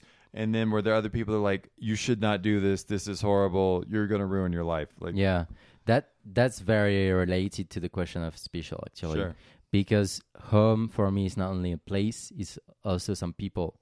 And I'm very lucky because my parents trust us, me and my siblings, but absolutely, And I know that for some other people it would have been much harder than it was for me. And so, I feel very lucky with that. I mean, they were very sad when I told them what I was ready to do, but at the same time, I'm not completely self-confident. I try to stay humble, and it's very important to say that it's just an attempt. If I cannot do that, it doesn't matter. So that's also the way I introduce my project to my parents, to my siblings, and they know I'm responsible in the outdoors. I don't take too many risks, and they trust us from the beginning. That's awesome. Along those same lines, for the three of us in the room, we've done some 2,000 to 3,000 mile hikes, and I feel like when I've talked to people about going on a 2,600 mile hike, I get a lot of the standard questions of like, how will you pay for that? Don't you have a job? How can you get the time off? Yeah. And I kind of feel like, in a small way, through hiking is sort of a rebellious thing, in that you're saying like, no, I'm not going to be part of the hamster wheel for the next 5 months, and I'm not going to go to a job from 9 to 5 for the next, however many weeks, and I'm going to go do this thing for myself. And when I think about that in terms of like a 5-month hike that's 2,600 miles, that's one thing. But for you, absolutely, you've said, okay, I'm leaving for 2.5 years to go on a 17,000 mile hike, and that's a very kind of rebellious thing, okay? Because basically what you're saying is that society expects me to do this normal thing of getting a job, out of high school, maybe going to college, getting a job, and you've chosen a completely different way of living. So I'm just kind of curious how you had the gusto to make such a decision, and how you're okay with it, and have you had to like defend that decision to your friends or to other folks? Yeah, I think it's important to say that for us in our cultural environment, that's a kind of rebellious thing. Yeah. But for example, that's funny because there was like a small documentary video on Facebook about what I'm doing. And that was originally in French. And a lot of people were thinking the same way than you, like it's very rebellious, it's very courageous, and blah, blah, blah. Yeah. That's true in a certain way, Okay. But what is funny, that video was actually translated in Spanish and got to Latin America. And people were saying, that's the kind of thing that we would never do. That's the kind of thing that rich people of Europe and of the USA do. That was much more aggressive. And Wow. I kind of agree with them, because actually I feel very, very lucky to be able to do that. So if I have that luck, why I wouldn't take that opportunity to go discovering the world and to try to... Yeah, it's also a way, of course, particularly for young people who follow that journey to try to find some motivation, not about hiking, not about traveling, but in their own project. And even in Latin America, I mean, even if those people most of the time don't have our opportunities, don't have so much money. Right. They're in survival mode. It already depends, actually, but plenty of people in poorest country. Yeah, sure. So I feel it's more luck actually than a rebellious attitude. Yeah. That's why I'm so happy to be there, and that's why maybe some people feel that I'm very determined, very courageous. But I don't feel it that way. I think it's a fantastic answer. I think that hiking, long distance hiking, is absolutely a privileged activity. Yeah, exactly. For sure. There's no way that you're going to be able to start out a trail without. I mean, and I'm not saying that only people with money can do it. There's plenty of people out there that scrape together the money and they eat out of hiker boxes and they use the crappiest, cheapest gear they can get, and they do it. Yeah. But there's certainly a privilege to being able to go like, peace, I'm out for 6 months. Right. So yeah, I think that's. But the idea of being.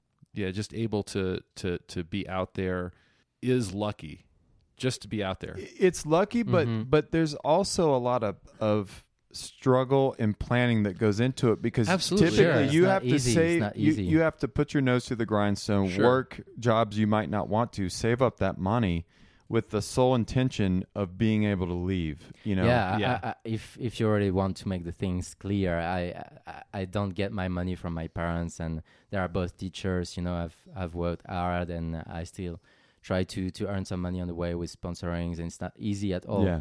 But I mean, a lot of people would feel that the way I tell that is also a way to say, well, if you don't have the opportunity, if you don't have the chance who falls directly from the heaven, you're not going to do anything. But you have to struggle a little bit, and you have to take what you have to do something. And it depends on what you have for sure. But sure, go out there and do something. I also really like that you continue to call what you're doing your attempt.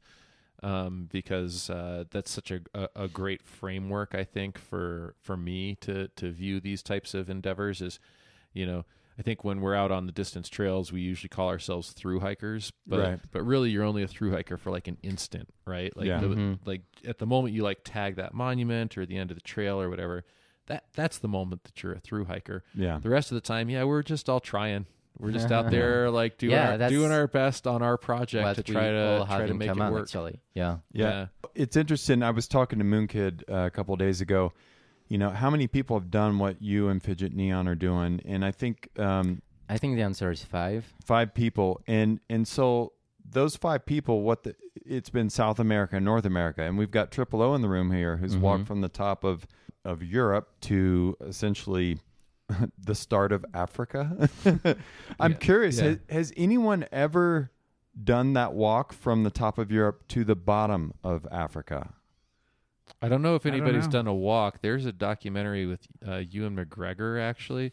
They did the long way around and then the long way down on motorcycles. Motorcycles. And bicycles, like you were saying, is pretty common. Yeah, there is plenty of people doing that. But I mean, there is plenty of people out there, on foot, on bike, on anything. But even on, how do you say that, like on scooter? Yeah. I met some people in Patagonia that was very, very windy. And they were on a scooter, and they were trying to get to Ushuaia, and that looked tough actually. But there is plenty of crazy people, and I think it doesn't make a lot of sense to try to be the first one to do something because you don't know. But I mean, we are all connected, but I feel at the same time it's very nice if there is somebody doing some incredible stuff out there, and he's not on Instagram or whatever. So I want to keep that dream alive, and If your goal is to be the first, doesn't make any sense. That's a weird. I don't know. For me, that's not like a sustainable goal for when you're out for that long. Like you need to be enjoying it, and like it needs to be like everyday joy out of this thing. Not or an everyday joy I'm of the misery. Person. Yeah, I mean, who cares? I mean, really, who cares? I don't know. But I totally agree, man. You know, the 14ers through hike was pretty novel. And if the only motivation for me to have done it was, I get to see him first, there's no way I would have been able to finish it. I don't care that much to be able to go like get up every day and do the hard stuff. But if you enjoy getting up every day and doing the hard stuff because the views on top are amazing, and when you get to the top and you can finally like breathe again and the pulse stops in your neck and your eyes and you see the world and it's just alive with light, like then that's like a good motivation to go. But first, probably not a good one. Yeah. I can't imagine like some of the things that you've seen. I mean, you share some of your journey with us through the medias, but I mean, like the memories you must have in your mind of all the crazy things. It's only mine. I can tell you a little bit tonight, but not much. Yeah, and that's got to be a bigger motivation than being first or second or third could ever be. Sure. You know, right? I've got a question real quick. Some of the audio clips that you sent us, it was very obvious there was traffic. Right. Really we were close. afraid for your life. Have you been close to being hit by a vehicle? Yeah, actually, I got hit by a truck once. You did? It was driving very slow, but yeah, and define very slow. Yeah, what does that mean? What happened? He's still here in one piece. I think that's the definition. Yeah, I actually that was not an actual road. You know, that was dirt road in the Peruvian mountains at night, and you know, those guys, they were working outside to take some, I don't know, some wool from the sheep. So I don't remember exactly. Okay. And there were like I don't know, a caravan of trucks driving on that dirt road, and one of them didn't see me, and had, you know, that was kind of narrow actually for a truck. So he just actually he didn't touch me, but he hit my walking pole, which was probably a little bit on a side, you know. Sure. And that was like thrown into my face.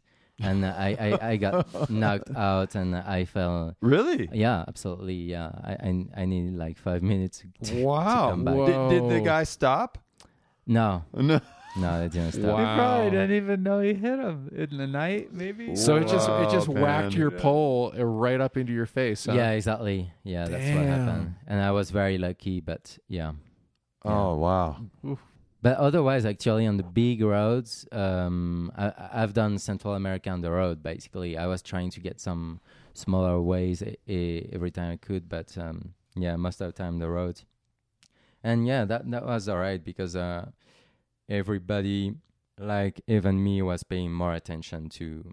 Yeah. I mean, that's on the actual road. So how has the hike changed now that you're on a long distance trail in the United States as compared to you know, pretty much everything before? Right? Yeah, that's I have to say, that's incredible to be here, because I feel normal, you know. There are some other people hiking out there, and sometimes, you know, in Latin America, sometimes I was in some places where people were used to meet some other travelers, particularly on bike, and so I could explain them what I was doing by comparing myself to those travelers. But, you know, sometimes that was quite hard, because people would not understand what I was doing here, particularly in Central America, because I had such a small backpack, like 6 liters.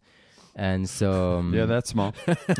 And so even sometimes I met some cyclists, and usually in South America, when I had a big backpack, they would stop to say hello, you know, to share some stories and everything. And... they've never done that anymore, like in Central America, because they would just think that I was out, I don't know, for 1 hour just to have a run. Yeah. And so same for the local people. And that's why I'm very happy to be here, because, yeah, all the relations, all the talks with people are easier. Just everything is easier. When people would ask you what you were doing in Central and South America, sometimes would you just say, "Oh, I'm just out for the day," because you didn't want to like tell them the whole story? No, you would tell them. You would talk to them.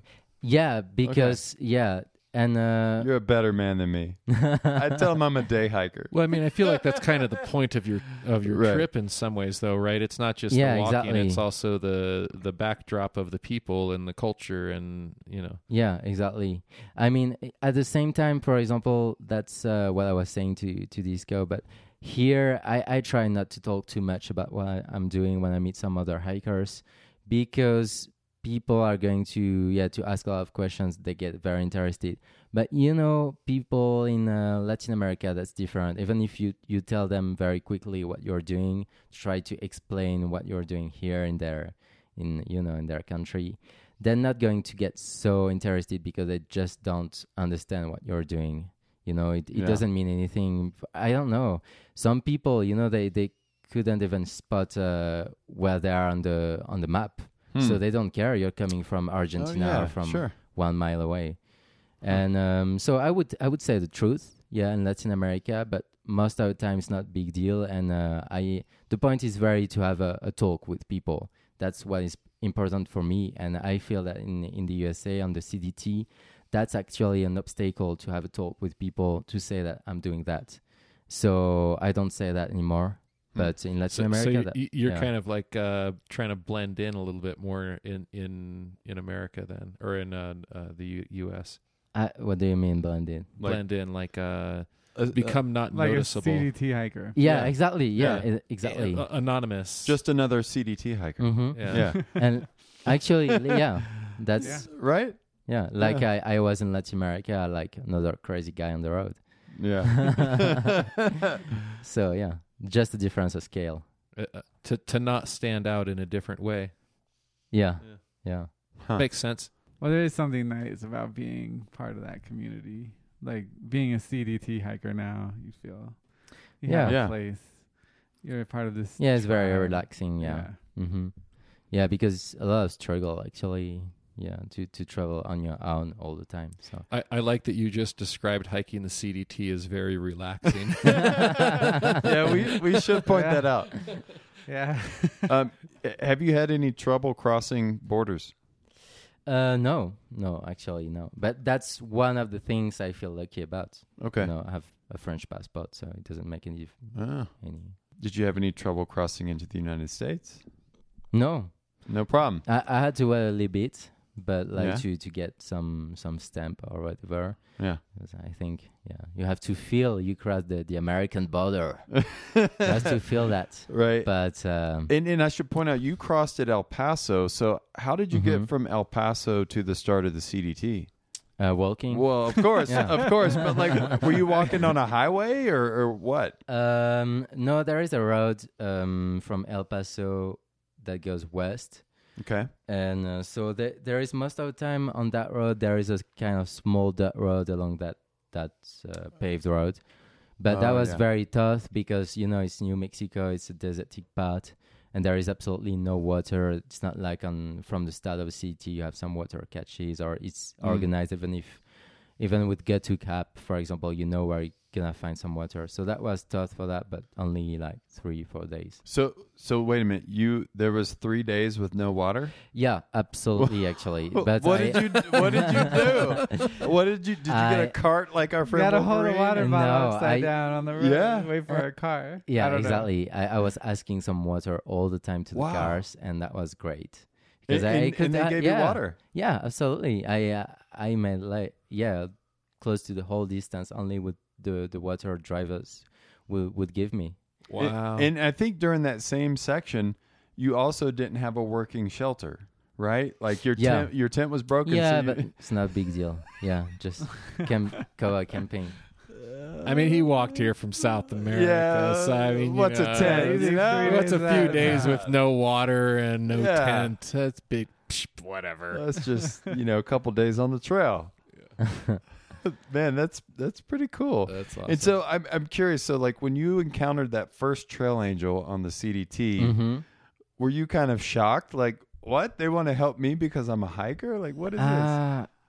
Yeah. I had heard about that, so I knew. But that was even on the road, just on the road, asking water to the drivers. That was actually my first impression of the USA, and I was quite surprised to be so successful. So wait, had you traveled to the U.S. before No. you walked This here? is your first time in the United States. Sure. That's my first time everywhere. This is fantastic. That's awesome. Great. Wow. So you walked into the U.S.? Mm-hmm. Yeah, when I started, we were already in contact, of course. Yeah. With POD and Disco, and I couldn't even imagine to get one day here in Colorado. That's one step at a time, right? Yeah, and I feel that the guy who started like close to 2 years ago was just another person. It's not me anymore. Sure. And to feel all this way behind me, that's kind of weird. That's very impressive even to me, but I don't know. I feel it's somebody else who made that. Wow. Yeah, I imagine you've learned quite a few things in the last 2 years, I mean, you've probably learned about 20 years worth of things in the last 2 years of walking, right? Yeah, I don't know. It depends what you do with your life. Sure. It'll probably take you 3 times as long to process it all and unpack it in your own brain, too. Oh, yeah. Well, speaking of what you've learned, where did you find the best food so far? No, I don't want to answer that kind of question. That's what I want to know. The best, no. France makes the best crepes. That's all exactly. you need. The best food is right now tonight with you. And, Hey, I want you have to get out there to try the food everywhere and to bring an answer back, but I'm not able to do so. And do not ask him where the best ice cream is. That is no. I mean, I would guess the best steak is in Argentina. And then Mexico, I'm sure, has some good food. I just want Trail Show Nation to know that Disco has been hosting Moon Kid for the last couple of days. And when we got here, Disco had Moon Kid cooking for us. Oh, here we go. Moon Kid actually cooked up like a few things. Oh, man, he's been cooking like a fool the last couple of days. We are, the trail show tonight is powered by crepes. Yeah. Well, I hadn't had crepes in 10 years until Tuesday. And this man, he just said he wanted to make crepes. And I was like, okay, let's have some crepes. And it's not hard to do. That's good. And then today he made a Spanish style tortilla, which is it's egg and potatoes and onion. That's basically and cheese. Egg, if you have cheese. And it's delicious. I haven't had a Spanish style tortilla since I was in Spain in 2012 hiking the GR11. Your second favorite trail. Oh, yeah. Yeah, between New Zealand and the GR11, man. That's all I need. That's all I need in my life. But yeah, this man has been cooking up a storm, and I've been super thankful because I got swamped with having to paint an entire house Monday, Tuesday, and Wednesday. And it took me twice as long as it should have. And I'd come home at like 8 o'clock, just beat down, and the man had the cast iron skillet. But I feel very thankful too because I have access to a great kitchen, and I can eat something else that trail food or you can eat French style food. Yeah, man. that's great for me. I mean, it was great for me too. Okay, it was great for me as well. No complaint. We will come I'm not back. Gonna lie, sure. I'm kind of hoping he makes some in the morning. Yeah, breakfast crepes. Yeah, why not? What else would you like Trail Show Nation to know about the hike you're doing? I don't know. I feel it's not really about the hike that I'm doing. I feel it's about what you want to do, with your own life. It's not because I'm 23 that I should be studying or whatever other people want me to do. So just listen to your heart, even if it sounds very, but and do whatever you want. And it's not easy all the time, but you can be sure that once you will have the courage to make the first step, there will be some people to help you on the way. And I'm not even talking about hiking or even, everything. Tell folks where they can find you online. Yeah, The American Hike, basically. So on Facebook, Instagram, and YouTube. Okay. With one episode per month on YouTube. So yeah, and it takes a little bit of time to put the English subtitles, but sure, you have already like 14 videos about from the beginning. Yeah, so Moonkid, thank you so much for being in studio here tonight. Yeah, it's been a total treat. And we've got a trail tip from you coming up in a little bit, so thanks in advance for that. I think. No, seriously, thank you so much for guesting with us and coming in and talking to Trail Show Nation and all the reports. Seriously, sending them all. And keep them coming, man. We want to hear how this thing plays out. Sure. Okay. We'll try. Okay. So let's switch gears now and let's talk about. I tell you what, I'm going to play this might be a good time to play a dispatch from Fidget, who's also doing something similar to Moonkid, but a little bit different. Let's hear what she's up to at the moment. Yeah. Oh, hey, bears, who are out this morning? So am I. I swear to you, I'm on the trail and I'm just passing by. I don't have much of a defense except that I am loud. And I have this can of bear spray from which I can blow an angry cloud. Hey there, Trail Show Nation. This is Fidget. It's a cloudy, steamy pea kind of morning. Take 2. This is Fidget coming to you from the CDT.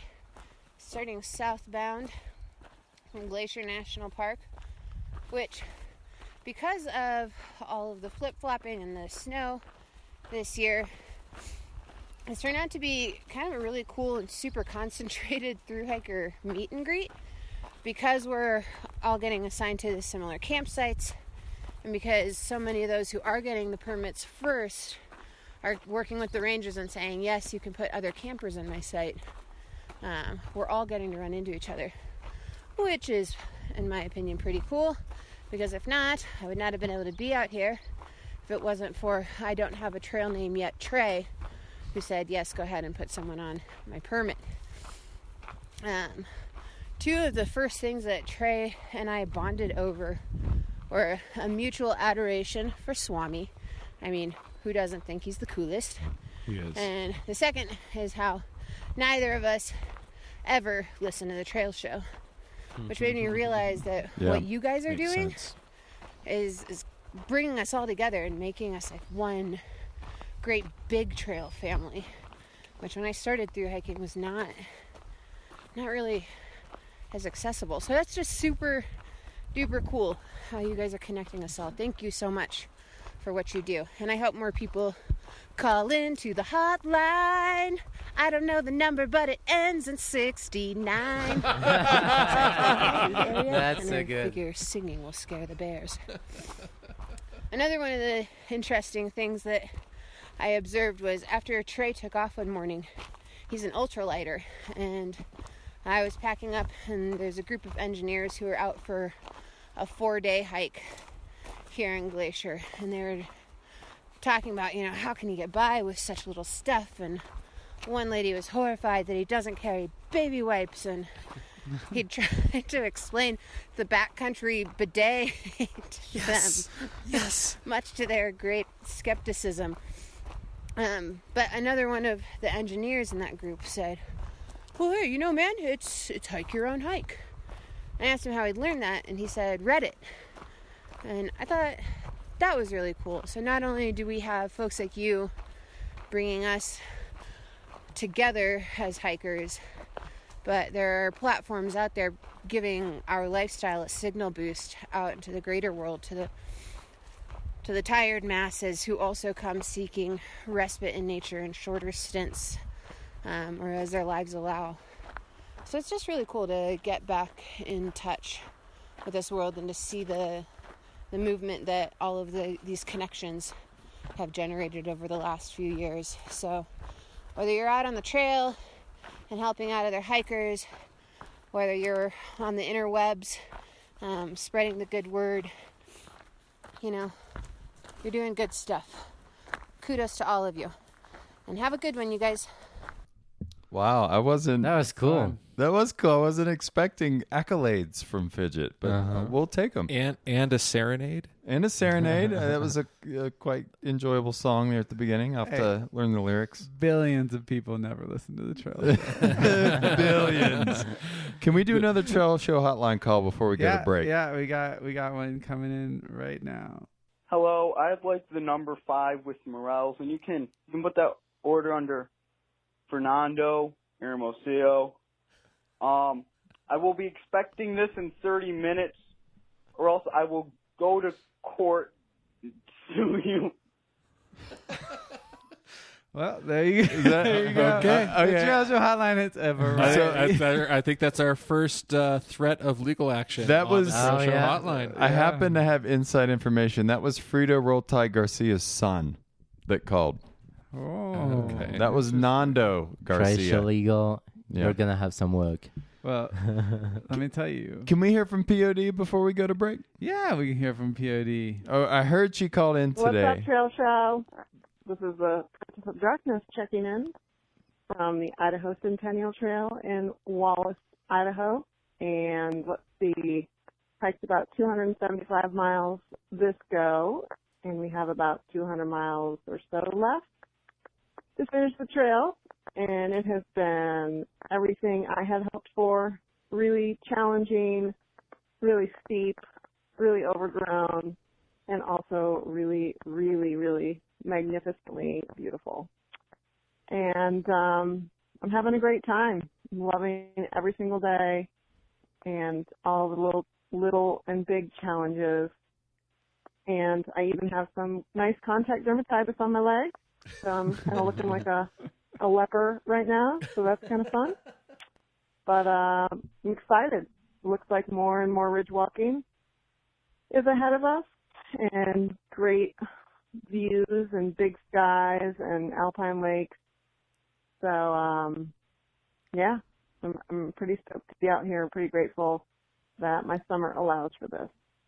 I hope you guys are having a great show. I know you're having a good time, and sorry I can't be there to hang out with you guys. I miss you guys a ton, and looking forward to seeing everybody in August. Have a great night. Drink one for me. Please. There's a great brewery in Wallace, Idaho. We don't have wine. Wallace Brewing Company. No. Yeah, POD seems to be doing well out there. Yeah, she seems to be. Actually, I've been getting... that did sound like an Idaho cell phone connection. And her reception has been, to say it's even been spotty at best, is being nice. Like it's been non-existent for most of the time she's been out there. But we have communicated somewhat infrequently, and she's having a blast. Yeah, nice. She's out there with the Punisher. Yeah, I've seen a couple of photos that they, I guess, got during some bit of service. Right. But yeah, they were gorgeous. It looks fantastic. It's Idaho. out there. It looks tough at the same time. Yeah. She's going to, she has a hard time, but it looks beautiful. Yeah. We got another call coming in here. Right now? Hi, this is Frito Rolltide Garcia, and my son ordered a number 5 with Morels, and it's been like an hour or so, and you guys haven't delivered. So I'm wondering about the services over there. It's really, really crappy. So I'm thinking about ending services. I'm going to need my credit card number back, and I'm never ordering from you guys again. Well, another satisfied customer. With that, let's go to break. We come back. We've got trips. We've got a trail tip from Moon Kid, and we're going to hear from Wolverine. Don't go anywhere.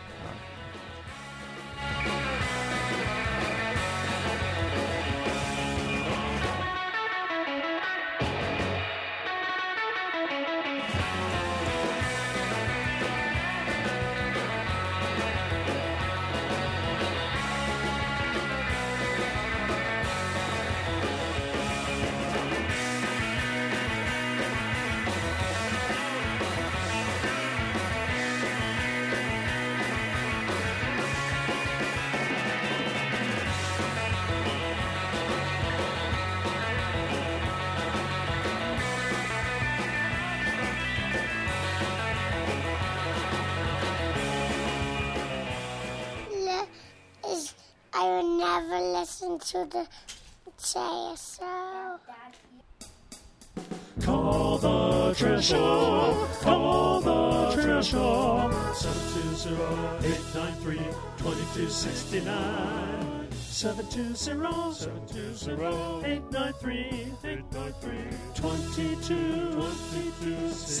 720-893-2269. Call the Trail Show.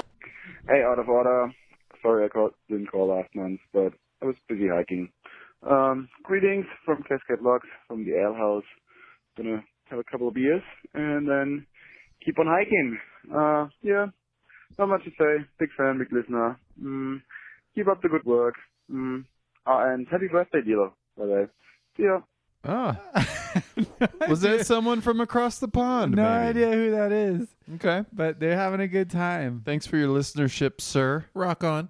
Do we have anything else we want to play? We got, wow, this is an update from a Trail Show regular. Okay. Who is out. What's up, Trail Show? This is Salty reporting from the Wild Blue Yonder, Salty. a.k.a. the Idaho-Montana border of the CDT.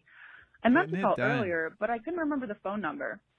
Anyhow, Okay, I just now. wanted to say thanks. After a recent 20-something mile road walk into Anaconda, much of which was on a busy highway, I now understand why the episodes are so long. I previously had no idea why anyone would listen to the Trail Show, but you guys really helped make those road miles less painful. So far, the CDT is a ball, rainy and rugged, buggy and beautiful. The Idaho and Montana portion is a gem, and the people I've met are so incredibly kind. Oh, one more thing. Stash and Triple O, I just want to let you guys know that if I find Cheetos or any other nonsense in any of my resupply boxes, I'm coming for you at 3 miles per hour. On the other hand, welcome surprises in my boxes would include premium instant coffee, avocados, boxes of Mary's Gone crackers, and any shelf-stable veggies. POD, thanks for protecting the sanctity of my salty snacks. You will be rewarded with an abundance of coffee, dark chocolate, and cucumbers in this lifetime and beyond. All right, over and out, my friends. By the way, episode responses, trip reports, empty threats, that's what this phone number is for, right?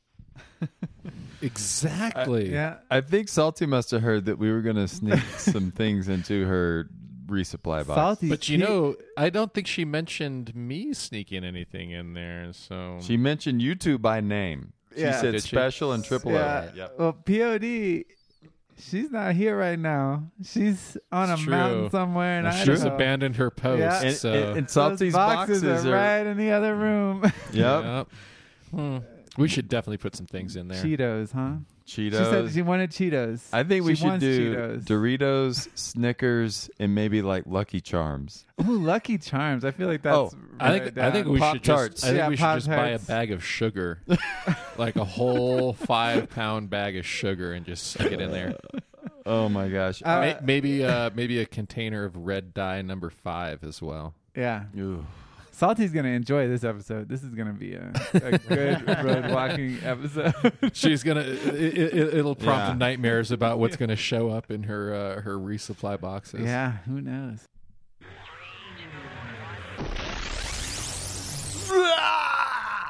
Okay, Moonkid, do you have a trail tip Oh, yeah. for Trail Show Nation this month? But yeah, I'm gonna sound like an old butt already. But Okay. No, but I think my trail tip would be like, don't listen to not the trail show, but any music on the trail. Don't listen to any music on the trail. Yeah. Why? I'm sorry about that. But yeah, because, you know, I don't know. I met a couple of CDT hikers on my way in Colorado. And I was very surprised actually to see that all of them had like, how do you call that? Headphones. Headphones, sure. Not even on the listening some music, but you know, ready to go, ready to listen to some music. And I felt that was a little bit sad because you are here in the woods, and you know, you listen to some music. It's sometimes it's great because you get bored or some podcast or whatever. But when you are like this in the wood, I would prefer to just enjoy what surrounds you. And it's not only about the vision, you know, of the woods. It's also the sound. It's also the smell. It's everything all together. And the music actually is quite different to like to a podcast or an audiobook because it doesn't it only allowed you to escape from your surroundings. It also changes like the experimentation, the sensation you have of your surroundings, you know? Yeah. And I feel sometimes just try not to listen to much music. And you'll see actually when you will come back, when you'll get to a town, if you really like music like me, you will enjoy it even more, you know?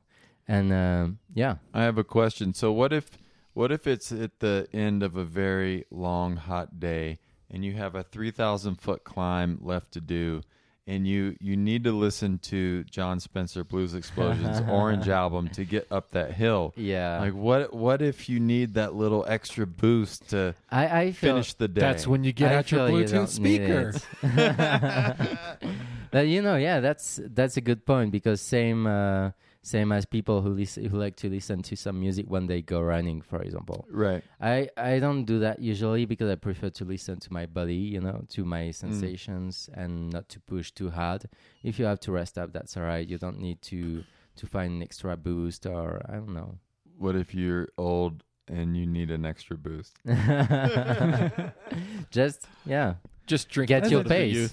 It is interesting, because I sometimes will listen to music or podcasts or books. And, I do too. Actually, I've not. But I do notice that like sometimes it like locks that memory into my head with that particular song. Yeah. And so like later on when I hear that, it like takes me immediately back to like, oh, that was that moment on that mountain ridge, or that was that moment on that bay that I was like, is wild, like how it can pull you back into that moment. Absolutely. And so it's clearly affecting how you're experiencing all that stuff in a pretty deep way. It's very addictive, actually, I have to say, because it's very pleasant. We have to say that, but I think it can also affect your pace as well. I noticed that, you know, like, I mean, obviously we know if you're trying to go faster, you know, the more upbeat music or whatever, but if you've just got your thing on shuffle or something like that, like I've actually found before where I've listened to music where the tempo or whatever varies between songs too much. It kind of, I don't know, it's like this weird sensation that just doesn't, it's not cool, man. I can guarantee that if you listen to Firestarter by Prodigy, you will hike faster. I can guarantee that. And you will stop earlier. Yeah, maybe you'll be tired sooner because you're hiking 4 miles per hour instead of, 2.8. What your pace is. Yeah, right. And then the sparks will fly off your shoes, and then you'll really be a fire starter. Yeah, yeah.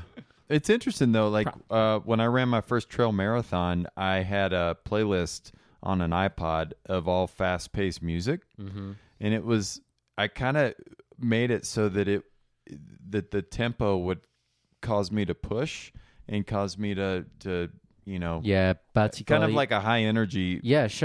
Sure, but particularly on a long distance, it doesn't make any sense. You know, you have to really to temper your energy and to try to find a good balance. Sure. So yeah, because you got to find that sustainable pace rather than the exactly. accelerated Thank pace. you for putting the right words on my thinking, on my thoughts. Totally.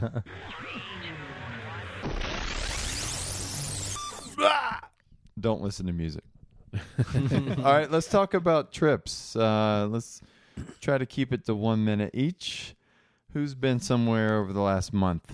I haven't really been anywhere like distant, but I have been getting out on my new mountain bike a little bit. Hey now, wait a minute. This isn't a mountain biking show. What are you talking about? I know now? it's controversial, but I did buy a mountain bike and I have been riding it.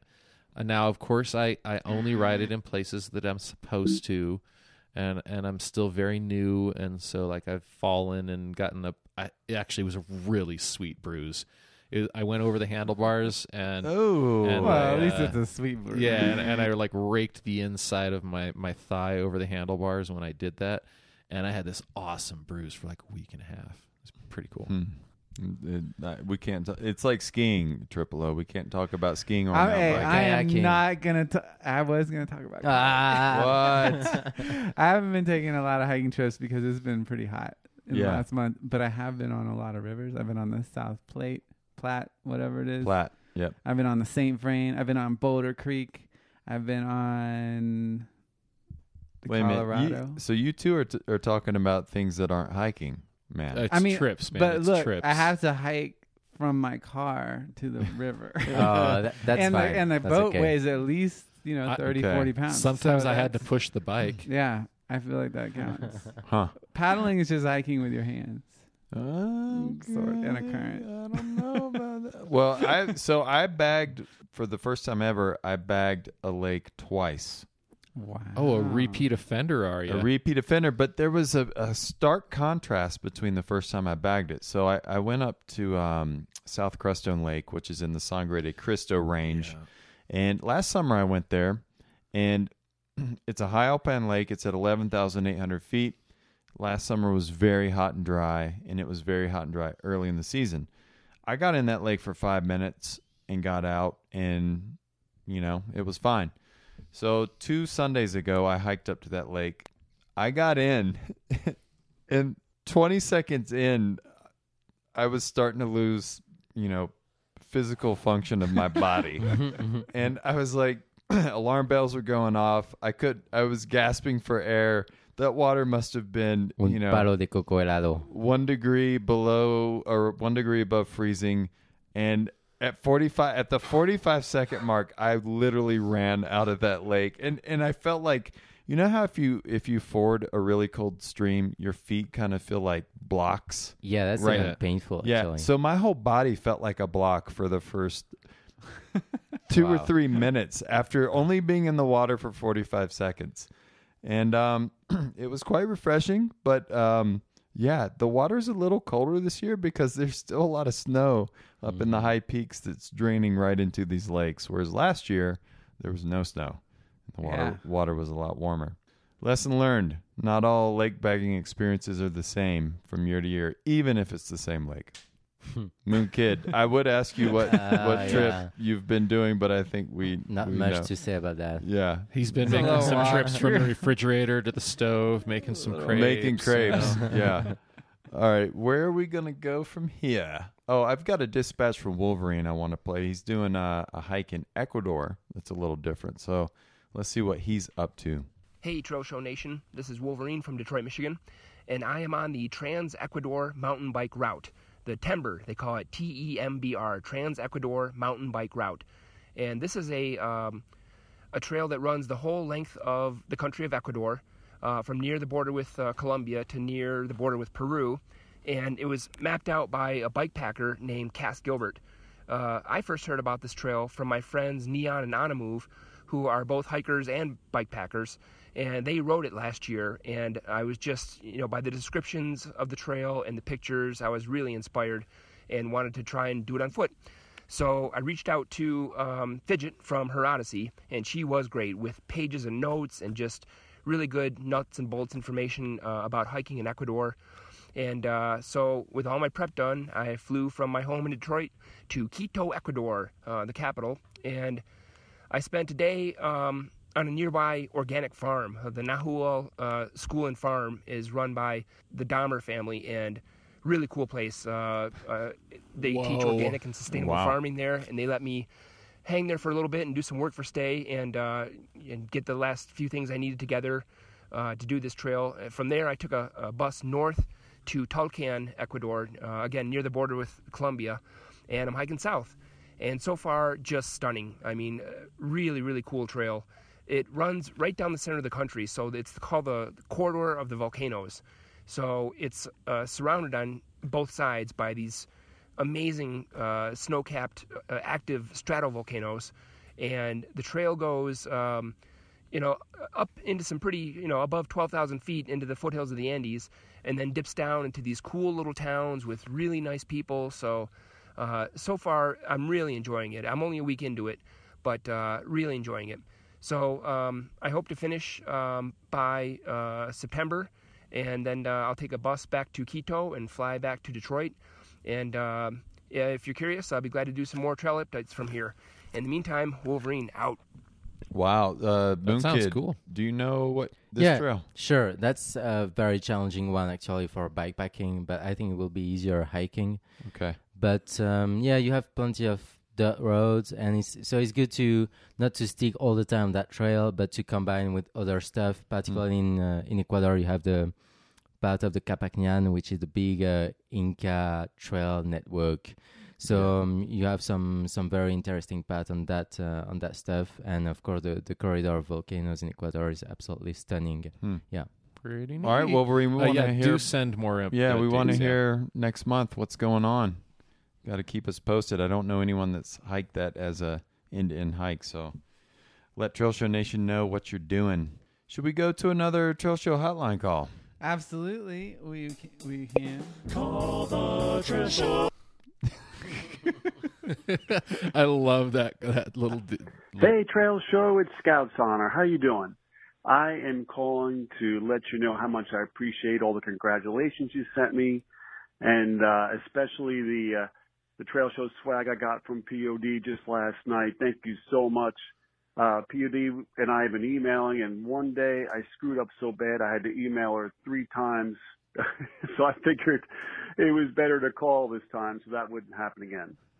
So thanks for that. Thanks for the book, and just go really appreciate the notes you put in there. Super cool. The last book I got from you, I read, loved it, and passed on some of the tips to that you had in there. Just the Scout site, Take Hiking, and they loved it. And just appreciate the extra note in there, and really looking forward to getting out and hiking more now that I'm retiring. I was active duty for 10 and been in the reserves for 19 years, and a lot of my vacation time from my full-time job gets spent doing reserve duty. So now I can use vacation time for vacation. So that'll be cool. So thanks again. And while I got you, by the way, I loved show ADB, A Space Odyssey. And a shout out again to Theodore Jones, my guy. Yeah. Thank you all so much. Take care. Bye. Oh, that's cool. Scouts That Hunter. was awesome. He's the guy we mentioned last month that had a retirement from the Air Force recently. And actually, for some odd reason, told folks that in lieu of any gifts, they should throw some coin to the Trail Show, which we're not worthy, but we sure are grateful. So thank you, Scouts Hunter. Yeah, that was way cool. Let's go into mailbag. I think we got at least a letter. Maybe Spesh, you got something? What do you got? Oh, look at that. I found one. Okay. What do you got? Let's see. It says item number 1, so let's, I guess, start there. Oh, and I think this is from Scouts Honor. Oh, is it? Is this not? Did we not read this last month? I don't know. Did we? This has happened before where we're not certain. I don't think so. I think this is a thank you of sorts. Okay. I'm going to read it then. Let's read it. Dear Trail Show, we celebrated my retirement from the Air Force and my daughter's graduation from college just yesterday in our backyard. As people continue to show up, I continue to realize how lucky I am. I've been blessed with people and relationships that have made my life so worthwhile. That's what you guys really do. You are creating a community of friends that support each other to live life to the fullest. Thank you, and that's why I asked my friends and family to send you some love. It's a great investment in doing goodness, and my family and friends love the stories I tell them about your show. I will absolutely have more time to do more hiking. I've wanted to go to Philmont since I was a kid, and I'm finally heading there next month. Disco actually referred to Mount Baldy in New Mexico a few months ago, and that will be part of our trek. We will be passing through Denver to get there, but won't have much flexibility to make side trips, unfortunately. However, next year I plan to make it back to Colorado to hike, shake your hands, and drop off some beer from our local Spellbound brewery. Ooh. That sounds nice. Hey now. Real good. He finishes up by saying, and thanks again for the trail name you gave me some months ago, which I believe honors the dad that taught me how to backpack when I was a kid, as well as the boys that got me back into it. Well done, POD. Much love, Mike Matthias. Apologies, Mike Matthias, a.k.a. Scouts Honor. Thank you, Scouts Honor. Wow. Was that it for mailbag? There's is a little thin this month, right? There's something that says mailbag item 2. And then there's nothing And then listed. there's just a blank space. I think that means there's no number 2. Number 2. Number 2. All right, that's it for mailbag. I want to do iTunes top 5. I originally I love iTunes Top 5. Thinking, we never get to do it, so let's do segment. it. I was originally not going to do it, but there's such a good item in here this month. Is I feel there like, actually? Yeah, there is. You're not just teasing me. I'm not. Because I actually do love iTunes Top 5. And right out of the gate, we're going to come with my favorite one. It is from Tintan. Worst podcast ever, 1 star. Ooh. Tintan says, I forced myself to listen to 3 episodes just to give them a fair chance. Well, they're the first ones.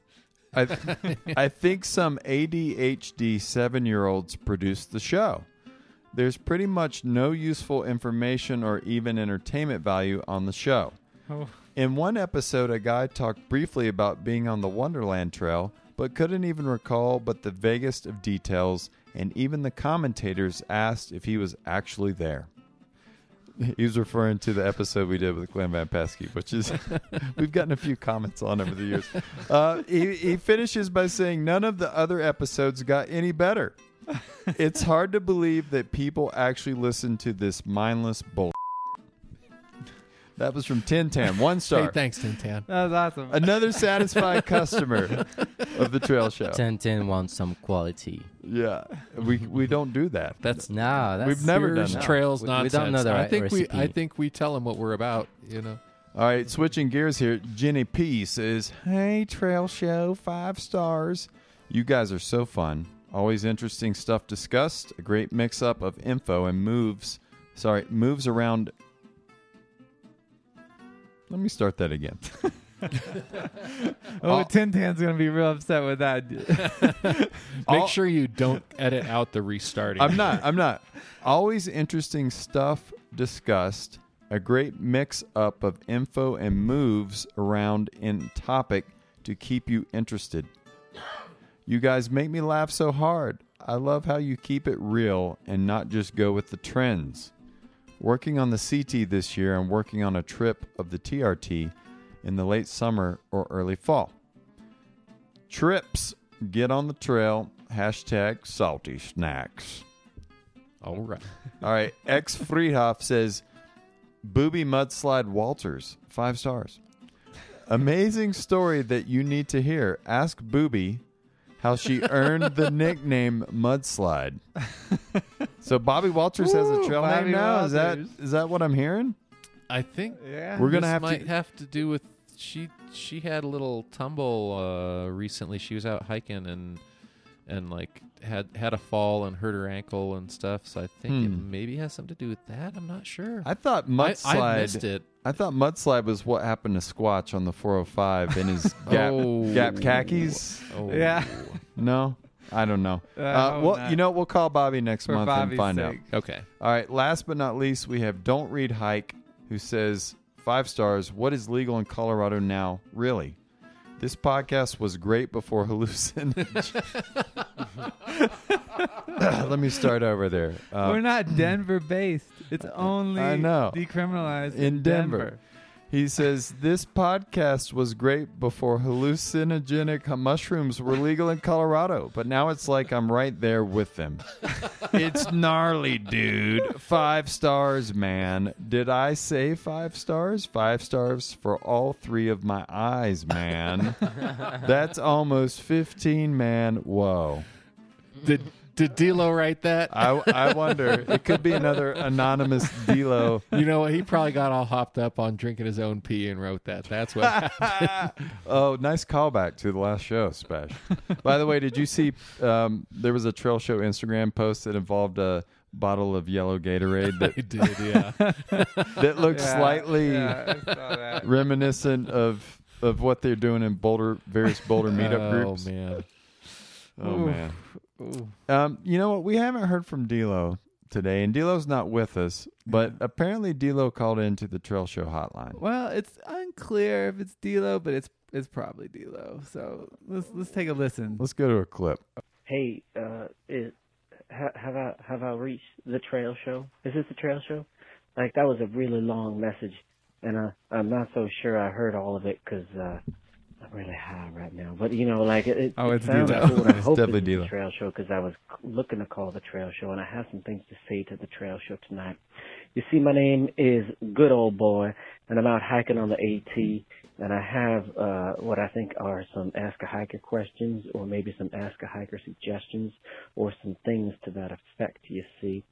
So, like, I'm a good old boy. I'm from down south. I grew up in Alabama, and I'm out hiking on the AT Trail. That's the Appalachian Trail, or the, as you say up north, the Appalachian Trail. Or I think down south you say the Appalachian Trail, and up north you might say the Appalachian Trail. But what have you? It matters not. You know, it's all the AT Trail to me.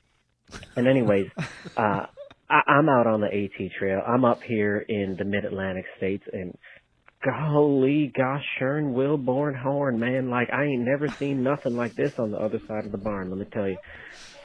So, like, I have a couple questions about here, like, this humidity is crazy, and we're in for about this crazy, like, superhuman, like, it's not even going to be human, man. It's going to be subhuman. It's going to be non-human. It's going to be extraterrestrial heat wave this weekend, and I'm going to be out hiking on the AT and sleeping Sounds in like a shelters preacher. and hiking on the trail that's infested with ticks and crawling with poison ivy, and I just don't even know what to do. So that's kind of what my question is for the trail show tonight, you see. And I'm hoping Dila will be there to answer this here wonderful Ask a Hiker question, because this is one of those, you know, Ask a Hiker questions that just goes on He's talking to himself. and on, and really doesn't Just get like to he's the here. point. And the point could really just Yeah. be surmised in like one little sentence before all is said and done. But some yahoo from down south Alabama, if I may remind you, a good old boy is my trail name, by the way. It just rambles and rambles and rambles and rambles and rambles for like hours. And I'm wondering if this phone call is still being recorded, because I sure hope it is, because I would love for D-Lo's children to hear this song or this here message before they go to sleep, because you know what? It'll put those little yellow bellers right to sleep. So anyways, my question is, what do you do about the ticks?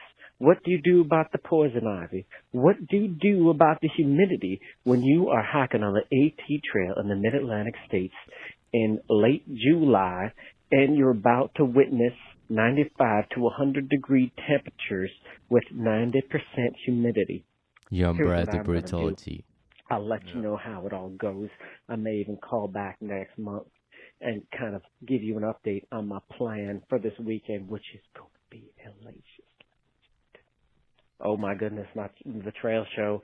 I guess I've rambled on for so long that your caller hotline just hung up Do we on want me. to listen to this now? Oh, we're cutting him off. Cutting That's him it, off. man. No That's all. That's all we can handle. That's all we can handle from good old boy. Was there a question in there? What do you How do you do? handle Oh, the ticks and the humidity poison and the ivy? poison ivy. Well, my first and I only. think you just man up. I think you just don't hike right now. If you want to avoid ticks, poison ivy, humidity, and heat in the Mid-Atlantic in the middle of the summer, you don't hike right now. Otherwise, you're not going to be able to avoid it. You have to embrace it. You have to embrace the brutality, right? What about said that? what about a Someone said that. spacesuit? Yeah, who said that? Where'd that saying come from? I don't know. I think maybe try a spacesuit. Spacesuit.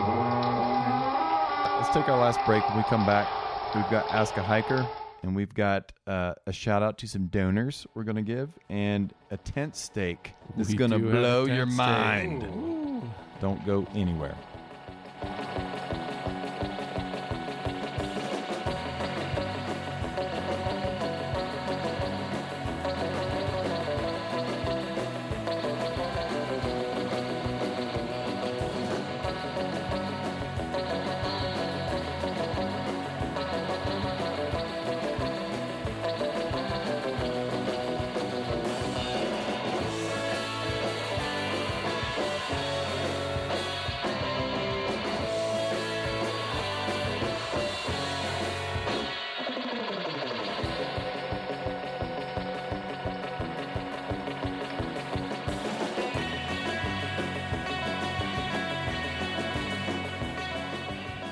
The Trail Show. Less gear, more beer.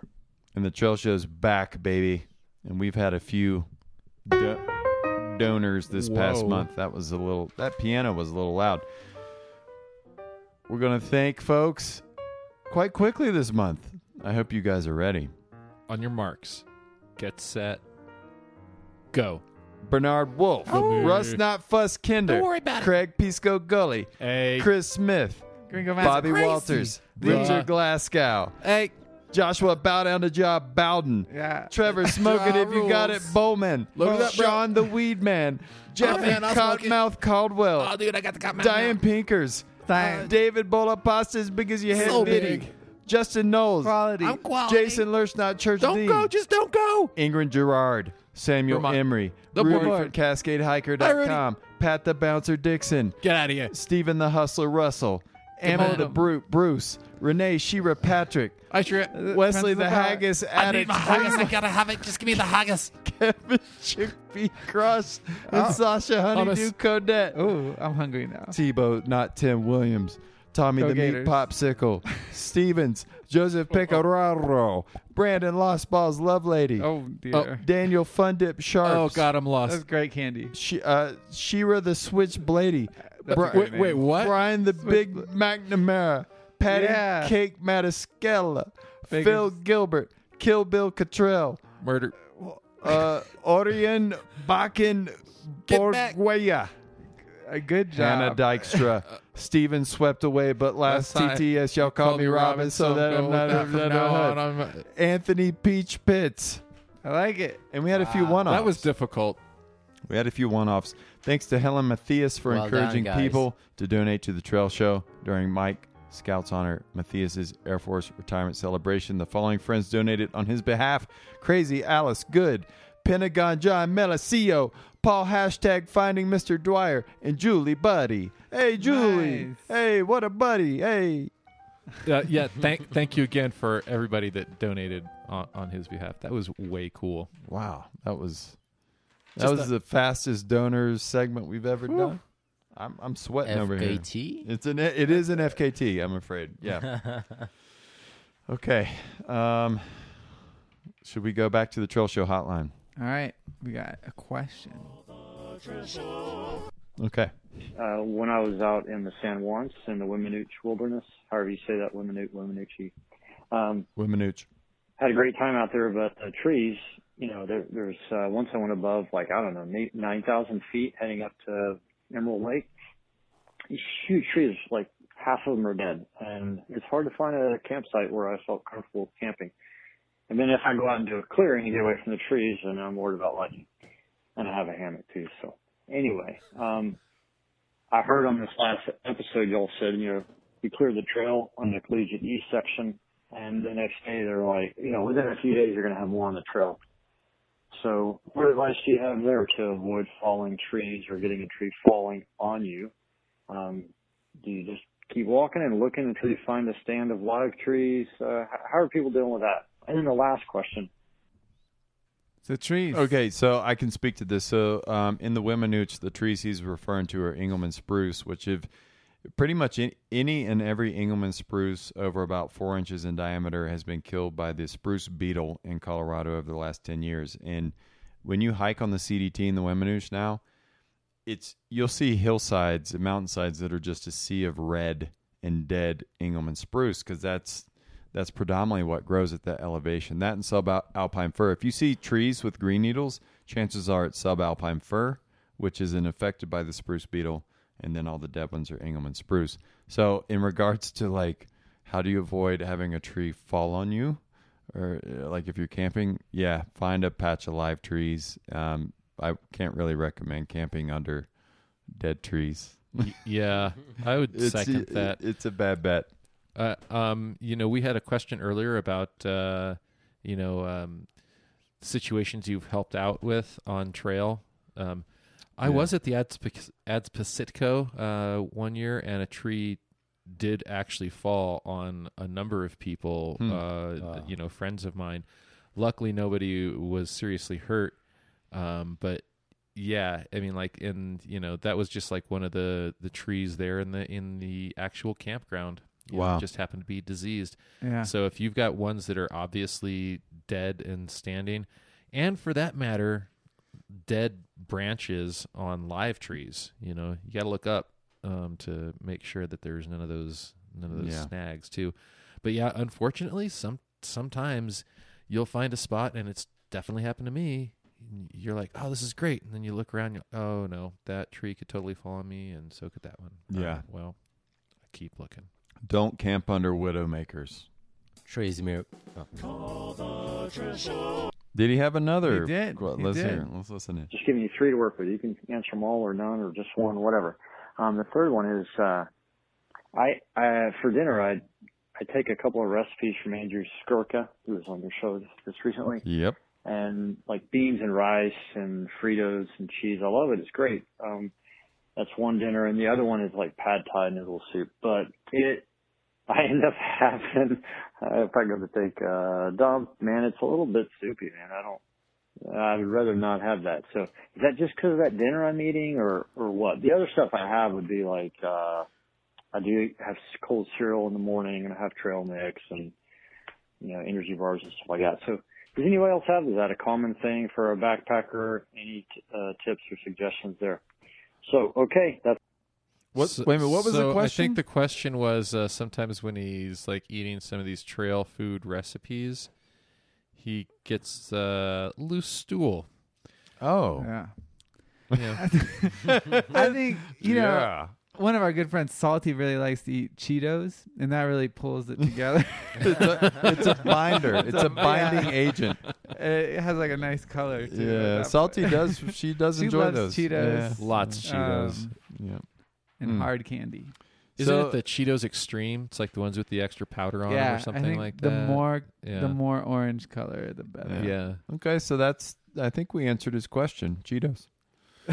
Yeah. I do think that sometimes like the altitude will mess up my Well, digestive system. without somewhat. a doubt. But Yeah. not much you can do about that if you want to get up high. Yeah, I mean, I also just feel like what you're eating when you're out on the trail, it's pretty common, I feel like, for people to have maybe not quite as normal solid poop. So just take a nap just after lunch. Yeah.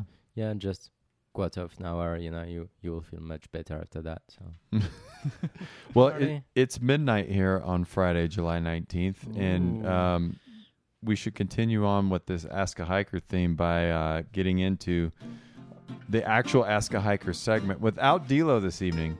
I think we had 2 questions. I do believe we did. Let's see. Yeah, there's 2 of them. Okay, and actually the first one's from Salty. Who would like to play the role of Salty this evening? Oh, we don't have.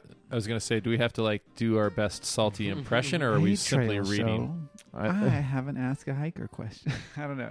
Keep going, man. You got it. I have an Ask a Hiker question. If I mail a resupply package to a motel or hostel on trail, is it inconsiderate not to stay there? If I don't plan to stay there, should I just mail to the post office instead? If I do mail a box to a hotel but don't want to stay, I usually offer to pay a holding fee. In that case, if that's okay in all of your opinion, what's the appropriate amount to offer? $10, $20, other?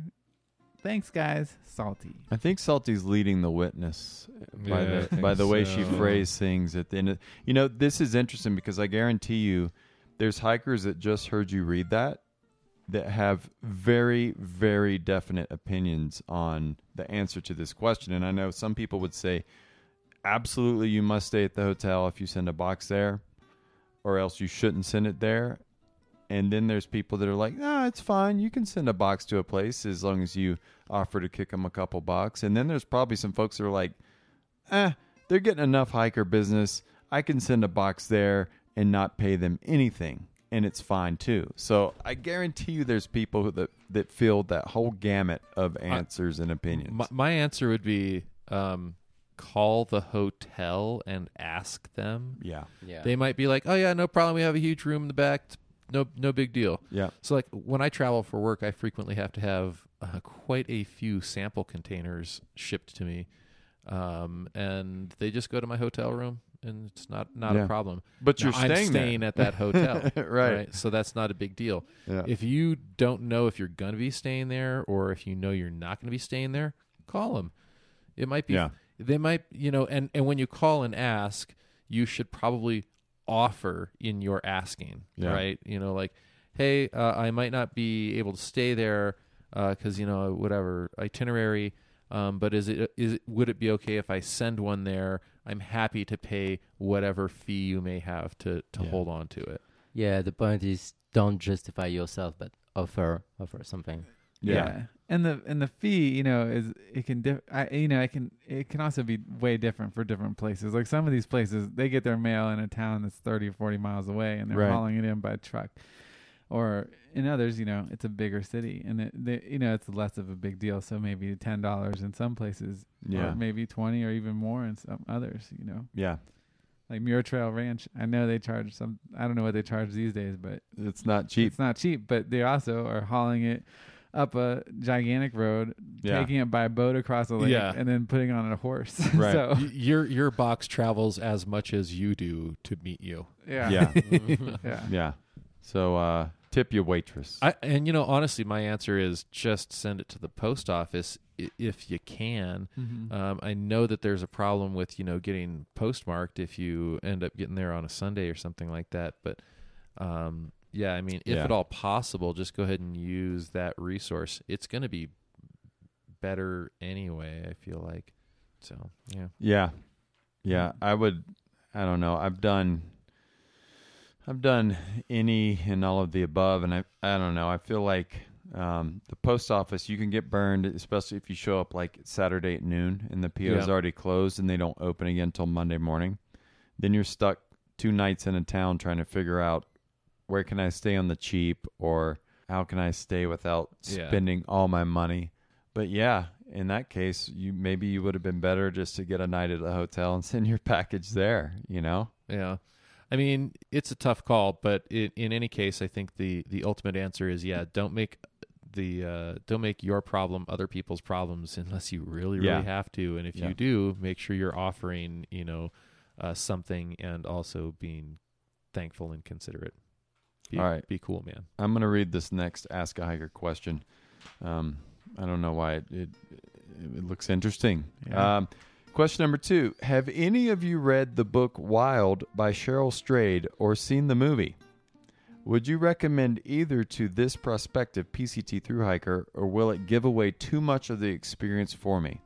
Love the show. I'll hang up and listen. Best, Rangoon Sweetie. I think it's too bad D'Lo isn't here. I feel like I know. He's read the expert a bit of that book on this book. I mean, he did spend 3 years reading it. So studying it even, I would say. I've actually seen the movie. I saw the movie. Yeah. Okay. I mean, I kind of had it on in the background. I wasn't paying a lot of attention. Triplo, I've read the book and I saw the movie. You've done both. Yes. I No, yo-yoed it. I don't. I've never. So Triple O, if you've read the book and seen the movie, you might be best able to speak to Rangoon Sweetie's question. So Wild is obviously a book that gets a lot of attention in the long distance hiking community because it's probably one of the most successful books about long distance hiking. Along with Is it about long distance hiking though? It's along with another book, A Walk in the Woods by Bill Bryson, Yeah. and I always compare the two, and I think Wild is a much better. Does a much better job of capturing what it's like to thru hike, because she really does talk about. She goes through the experience of what I think a thru hiker experiences, which is where you're on the trail for long enough that it kind of becomes your world. Mhm. Versus the Bill Bryson book, he never got even close to that. Wow, you just trashed Bill Bryson. Well, I mean, he walked a tenth of the AT. kind of a faker. So He walked one- I love his writing. And the book is fabulous, and I love that book. But it's not gonna get you into the mentality of what it's like to thru hike. Hey man, he did 700 miles. In a car? No. He hiked 700 miles of the AT. Wow. No, he hiked to like North Carolina and then stopped. And then he tried to hike later on in the 100 mile. I don't remember exactly. And I'm just going to details. interject real quick before anybody decides to start sending us hate mail about it. Cheryl Strayed never said she hiked the whole PCT or that she was a through hiker, just that she went out and hiked what she hiked. But she did hike long enough. Yeah, she to hiked get a long the way. feeling of what a through hike is. And I think she's an excellent author, and she captured that feeling. Now, it's a very personal story. It involves, family tragedy and drug use and her own trauma. Journey through that, but it does capture what I think is more of a through hiking experience, and I think she does it pretty well. And I think it catches a lot of flack from people who are, quite frankly, a little jealous of the success of that book. Haters gonna hate. Haters gonna hate. Yeah. So I've watched the movie. My takeaway from it was pretty much this: A woman who felt broken and totally messed up inside decided to go hiking on the PCT and had, you know, an adventure and some hardships and dealt with her stuff and came out of it the other side a more whole, more fixed, you know, like in touch person. So the moral of the story was the PCT kind of did its job. So like, you know, I don't think that if you read it that it's going to ruin or like taint your experience because it's just not. I mean, you know, your experience is going to be yours no matter what you read beforehand. Right. So if you're into it, try it out. I'll say for me, it was one of the most depressing movies I've ever watched, but I know for a fact it's been one of the most inspiring movies that some people have ever watched, so much so that we've seen a huge uptick in the number of people that are hiking the PCT, especially since that movie came out. So, you know, for one person, it might be a thumbs down, and for another person, it's like 10 thumbs up. So will it give too much of the PCT experience away from you? For you? No, it won't. Absolutely not. The PCT is... Again, she only hiked about a third of it, and you know what you're going to see in the movie isn't really going to give away that experience, which you can only have yourself. Yeah. Okay. So. Yeah. I mean, the best writing, the best movies, all they're going to be able to do is like intimate what it's kind of going to be like, because once you get out there and experience it, like it's just different, you know. And until you do experience it, and even after you do, the writing it'll echo it, but it's never going to fully capture it. I feel like you know, it's too powerful of an experience. Oh yeah, we're coming in for the close, ladies and gentlemen.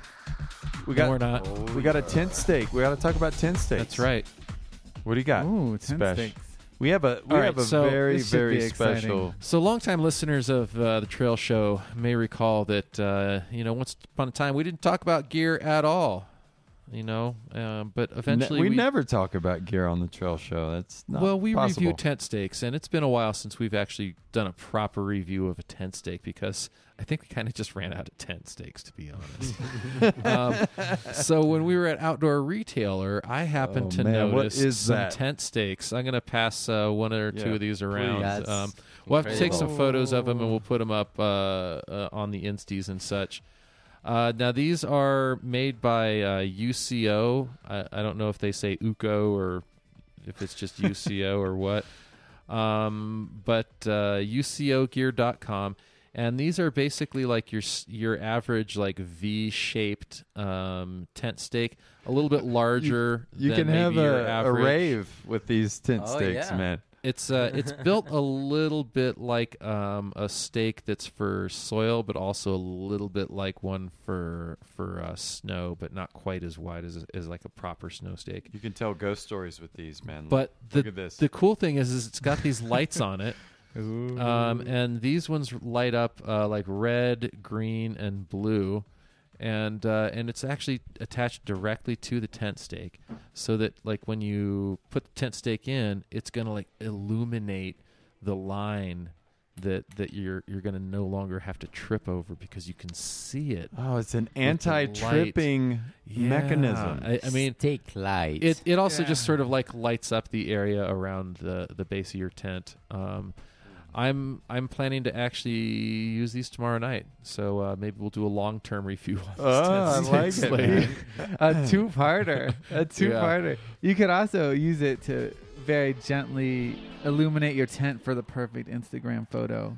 You absolutely as long as you put your tent in a illegal place, leave no trace. A durable surface. Yeah. Well, you know, you could probably also use it to do some like light painting at night for a pretty great Instagram photo. Maybe you could do one of these, you know, and make a heart shape. Waving his hands. I waved my hands in a heart shape.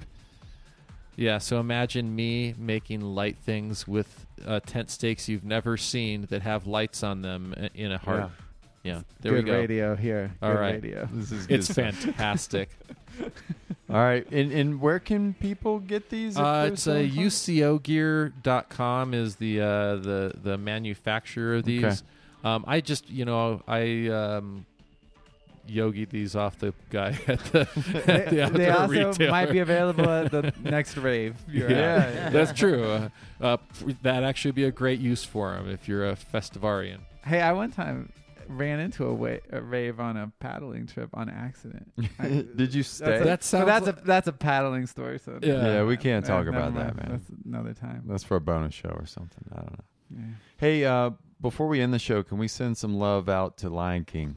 Yeah, let's do it. Lion King, he's been around in the hiking world for a while. He's made a couple of films about hiking. He actually has his first for real feature-length film that he wrote and directed called Get Gone. It's going to be premiering at this Las Vegas film festival shortly.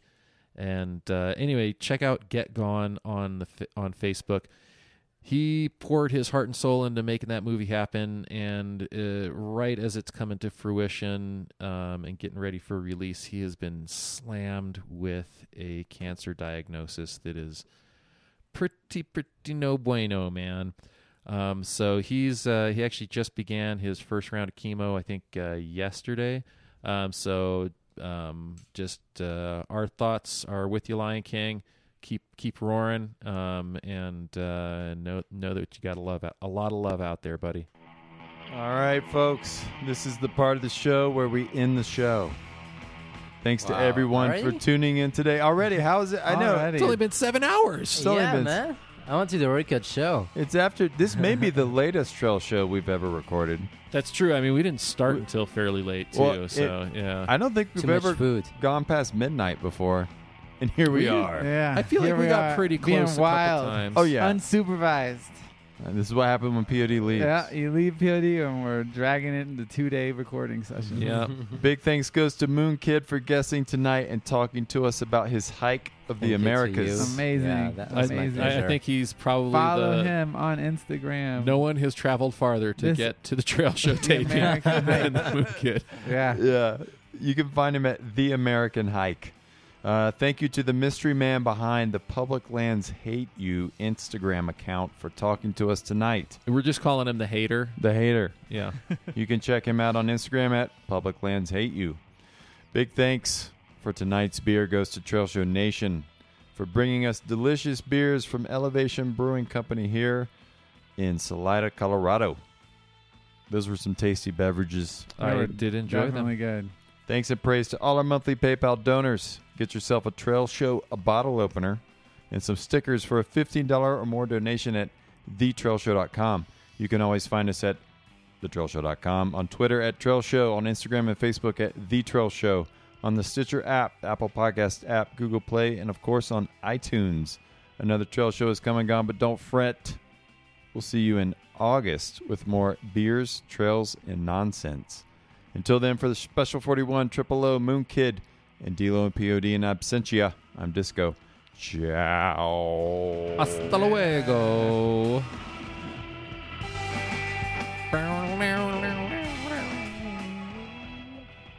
That's a great show, guys. The Trail Show. I guess I've rambled on for so long that your caller hotline just hung up on me again. This is the good old boy from Alabama. I'm in the Mid-Atlantic states, about to cross over the Bear Mountain Bridge on New York, in New York on the AT Trail. And my question was, what are we going to do about the humidity, the ticks, and the poison ivy? Here's what I'm going to do, and I hope you may have some of your own suggestions. And like I said before, I was cut off violently by that cruel Google phone call line that you all call your Trail Show hotline. Shame on you. Here's what I'm going to do. I am going to hike nearly naked. That's right, very little clothing, because I'm just going to sweat profusely, and I don't really care. There's no point in wearing any clothes because they're all just going to be drenched in sweat. So I'm going to wear very short shorts. That's right, short shorts. No underwear. I'm going to cut the underwear, the internal underwear, out of my shorts so that there is no chasing. I'm going to swim in every single body of water that I see. For example, before I left, and God bless him, my son, I saw him just a couple months ago. He was playing in a puddle down by the beach in Alabama. I told him, get out of that puddle, boy. But you know what I'm going to do tomorrow? I'm going to play in that puddle just like my boy was. 3 months ago when I left Alabama on the Payhody Trail. That's right, I hiked the Payhody Trail up to Springer Mountain, and then I headed north. I'm going to hike. Was that Delo's kid? Clean myself off in every I think it body of was. water that I see. Gosh darn it, you know that's true, because any chance I get, I need to cool my body temperature because it's going to be hot. And the poison ivy, oh, the poison ivy. I'm telling you, I'm going to just walk right through it. And when I see it, I will note it, and I will make a mental note, and I will make a mental note that I have to wash my body, my legs that brushed against that poison ivy within the next hour or two, or else that poison ivy will manifest itself into a rash that will never have seen the light of How long is this Jesus Christ and Latter-day go on Saints for? and this Lord. Just because this is the trail show. Was that his son, kids and this is again? What you do on the trail show hotline? Would you stop bothering me? You're supposed to be, going to sleep right now. Anyways, I'm going to wash my body within an hour to get all those poison ivy oils off of me. And after that, the ticks. Oh, Lord of the ticks. Here's what I'm going to do when I roll into that shelter. I don't care if I know that hiker, if I don't know that hiker. I'm going to say, hiker, I just walked through some tick-infested territory. I hope you don't mind if I got naked, because I need you to do a tick check. That's right. I'm going to ask a right stranger on the trail to do a tick check of my naked body. And it just has to get done. Because that little tick, man, if he crawls up into my butt cheek, man, and impales himself on trail show, this is the good old boy.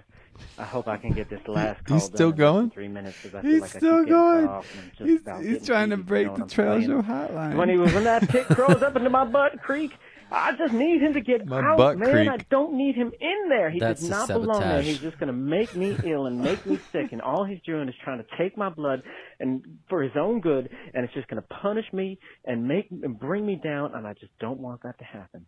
So those are my trail tips, my Ask a Hiker questions. The poison ivy, the ticks, the humidity. What on earth do you do? Lord have mercy. What do you do? I am going to submerge myself in any and every body. Who gave him the number? Yeah, Wash on through I the thought poison that ivy, was a wash it mistake. off within an Yeah, hour, that was a mistake. and ask my fellow hiker to check my naked body for ticks. And that's it, Trail Show. That's all I got for you. Those are my Ask a Hiker questions. Oh, and there's somebody else here who wants to say something to you. I'm a chicken.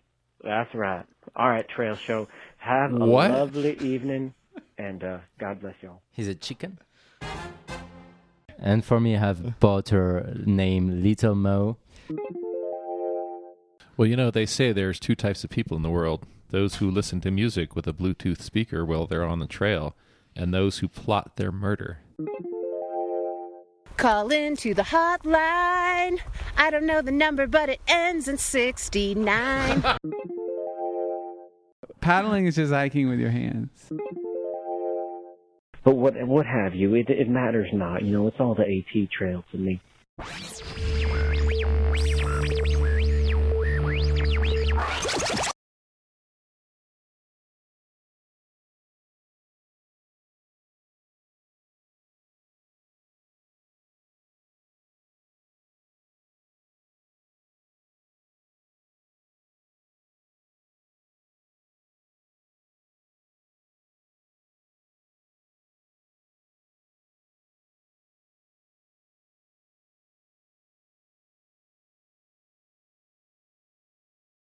Only people that hate themselves listen to music on Bluetooth speakers while they're hiking on the trail in a wilderness area or on public lands. That's you. I'm talking to you.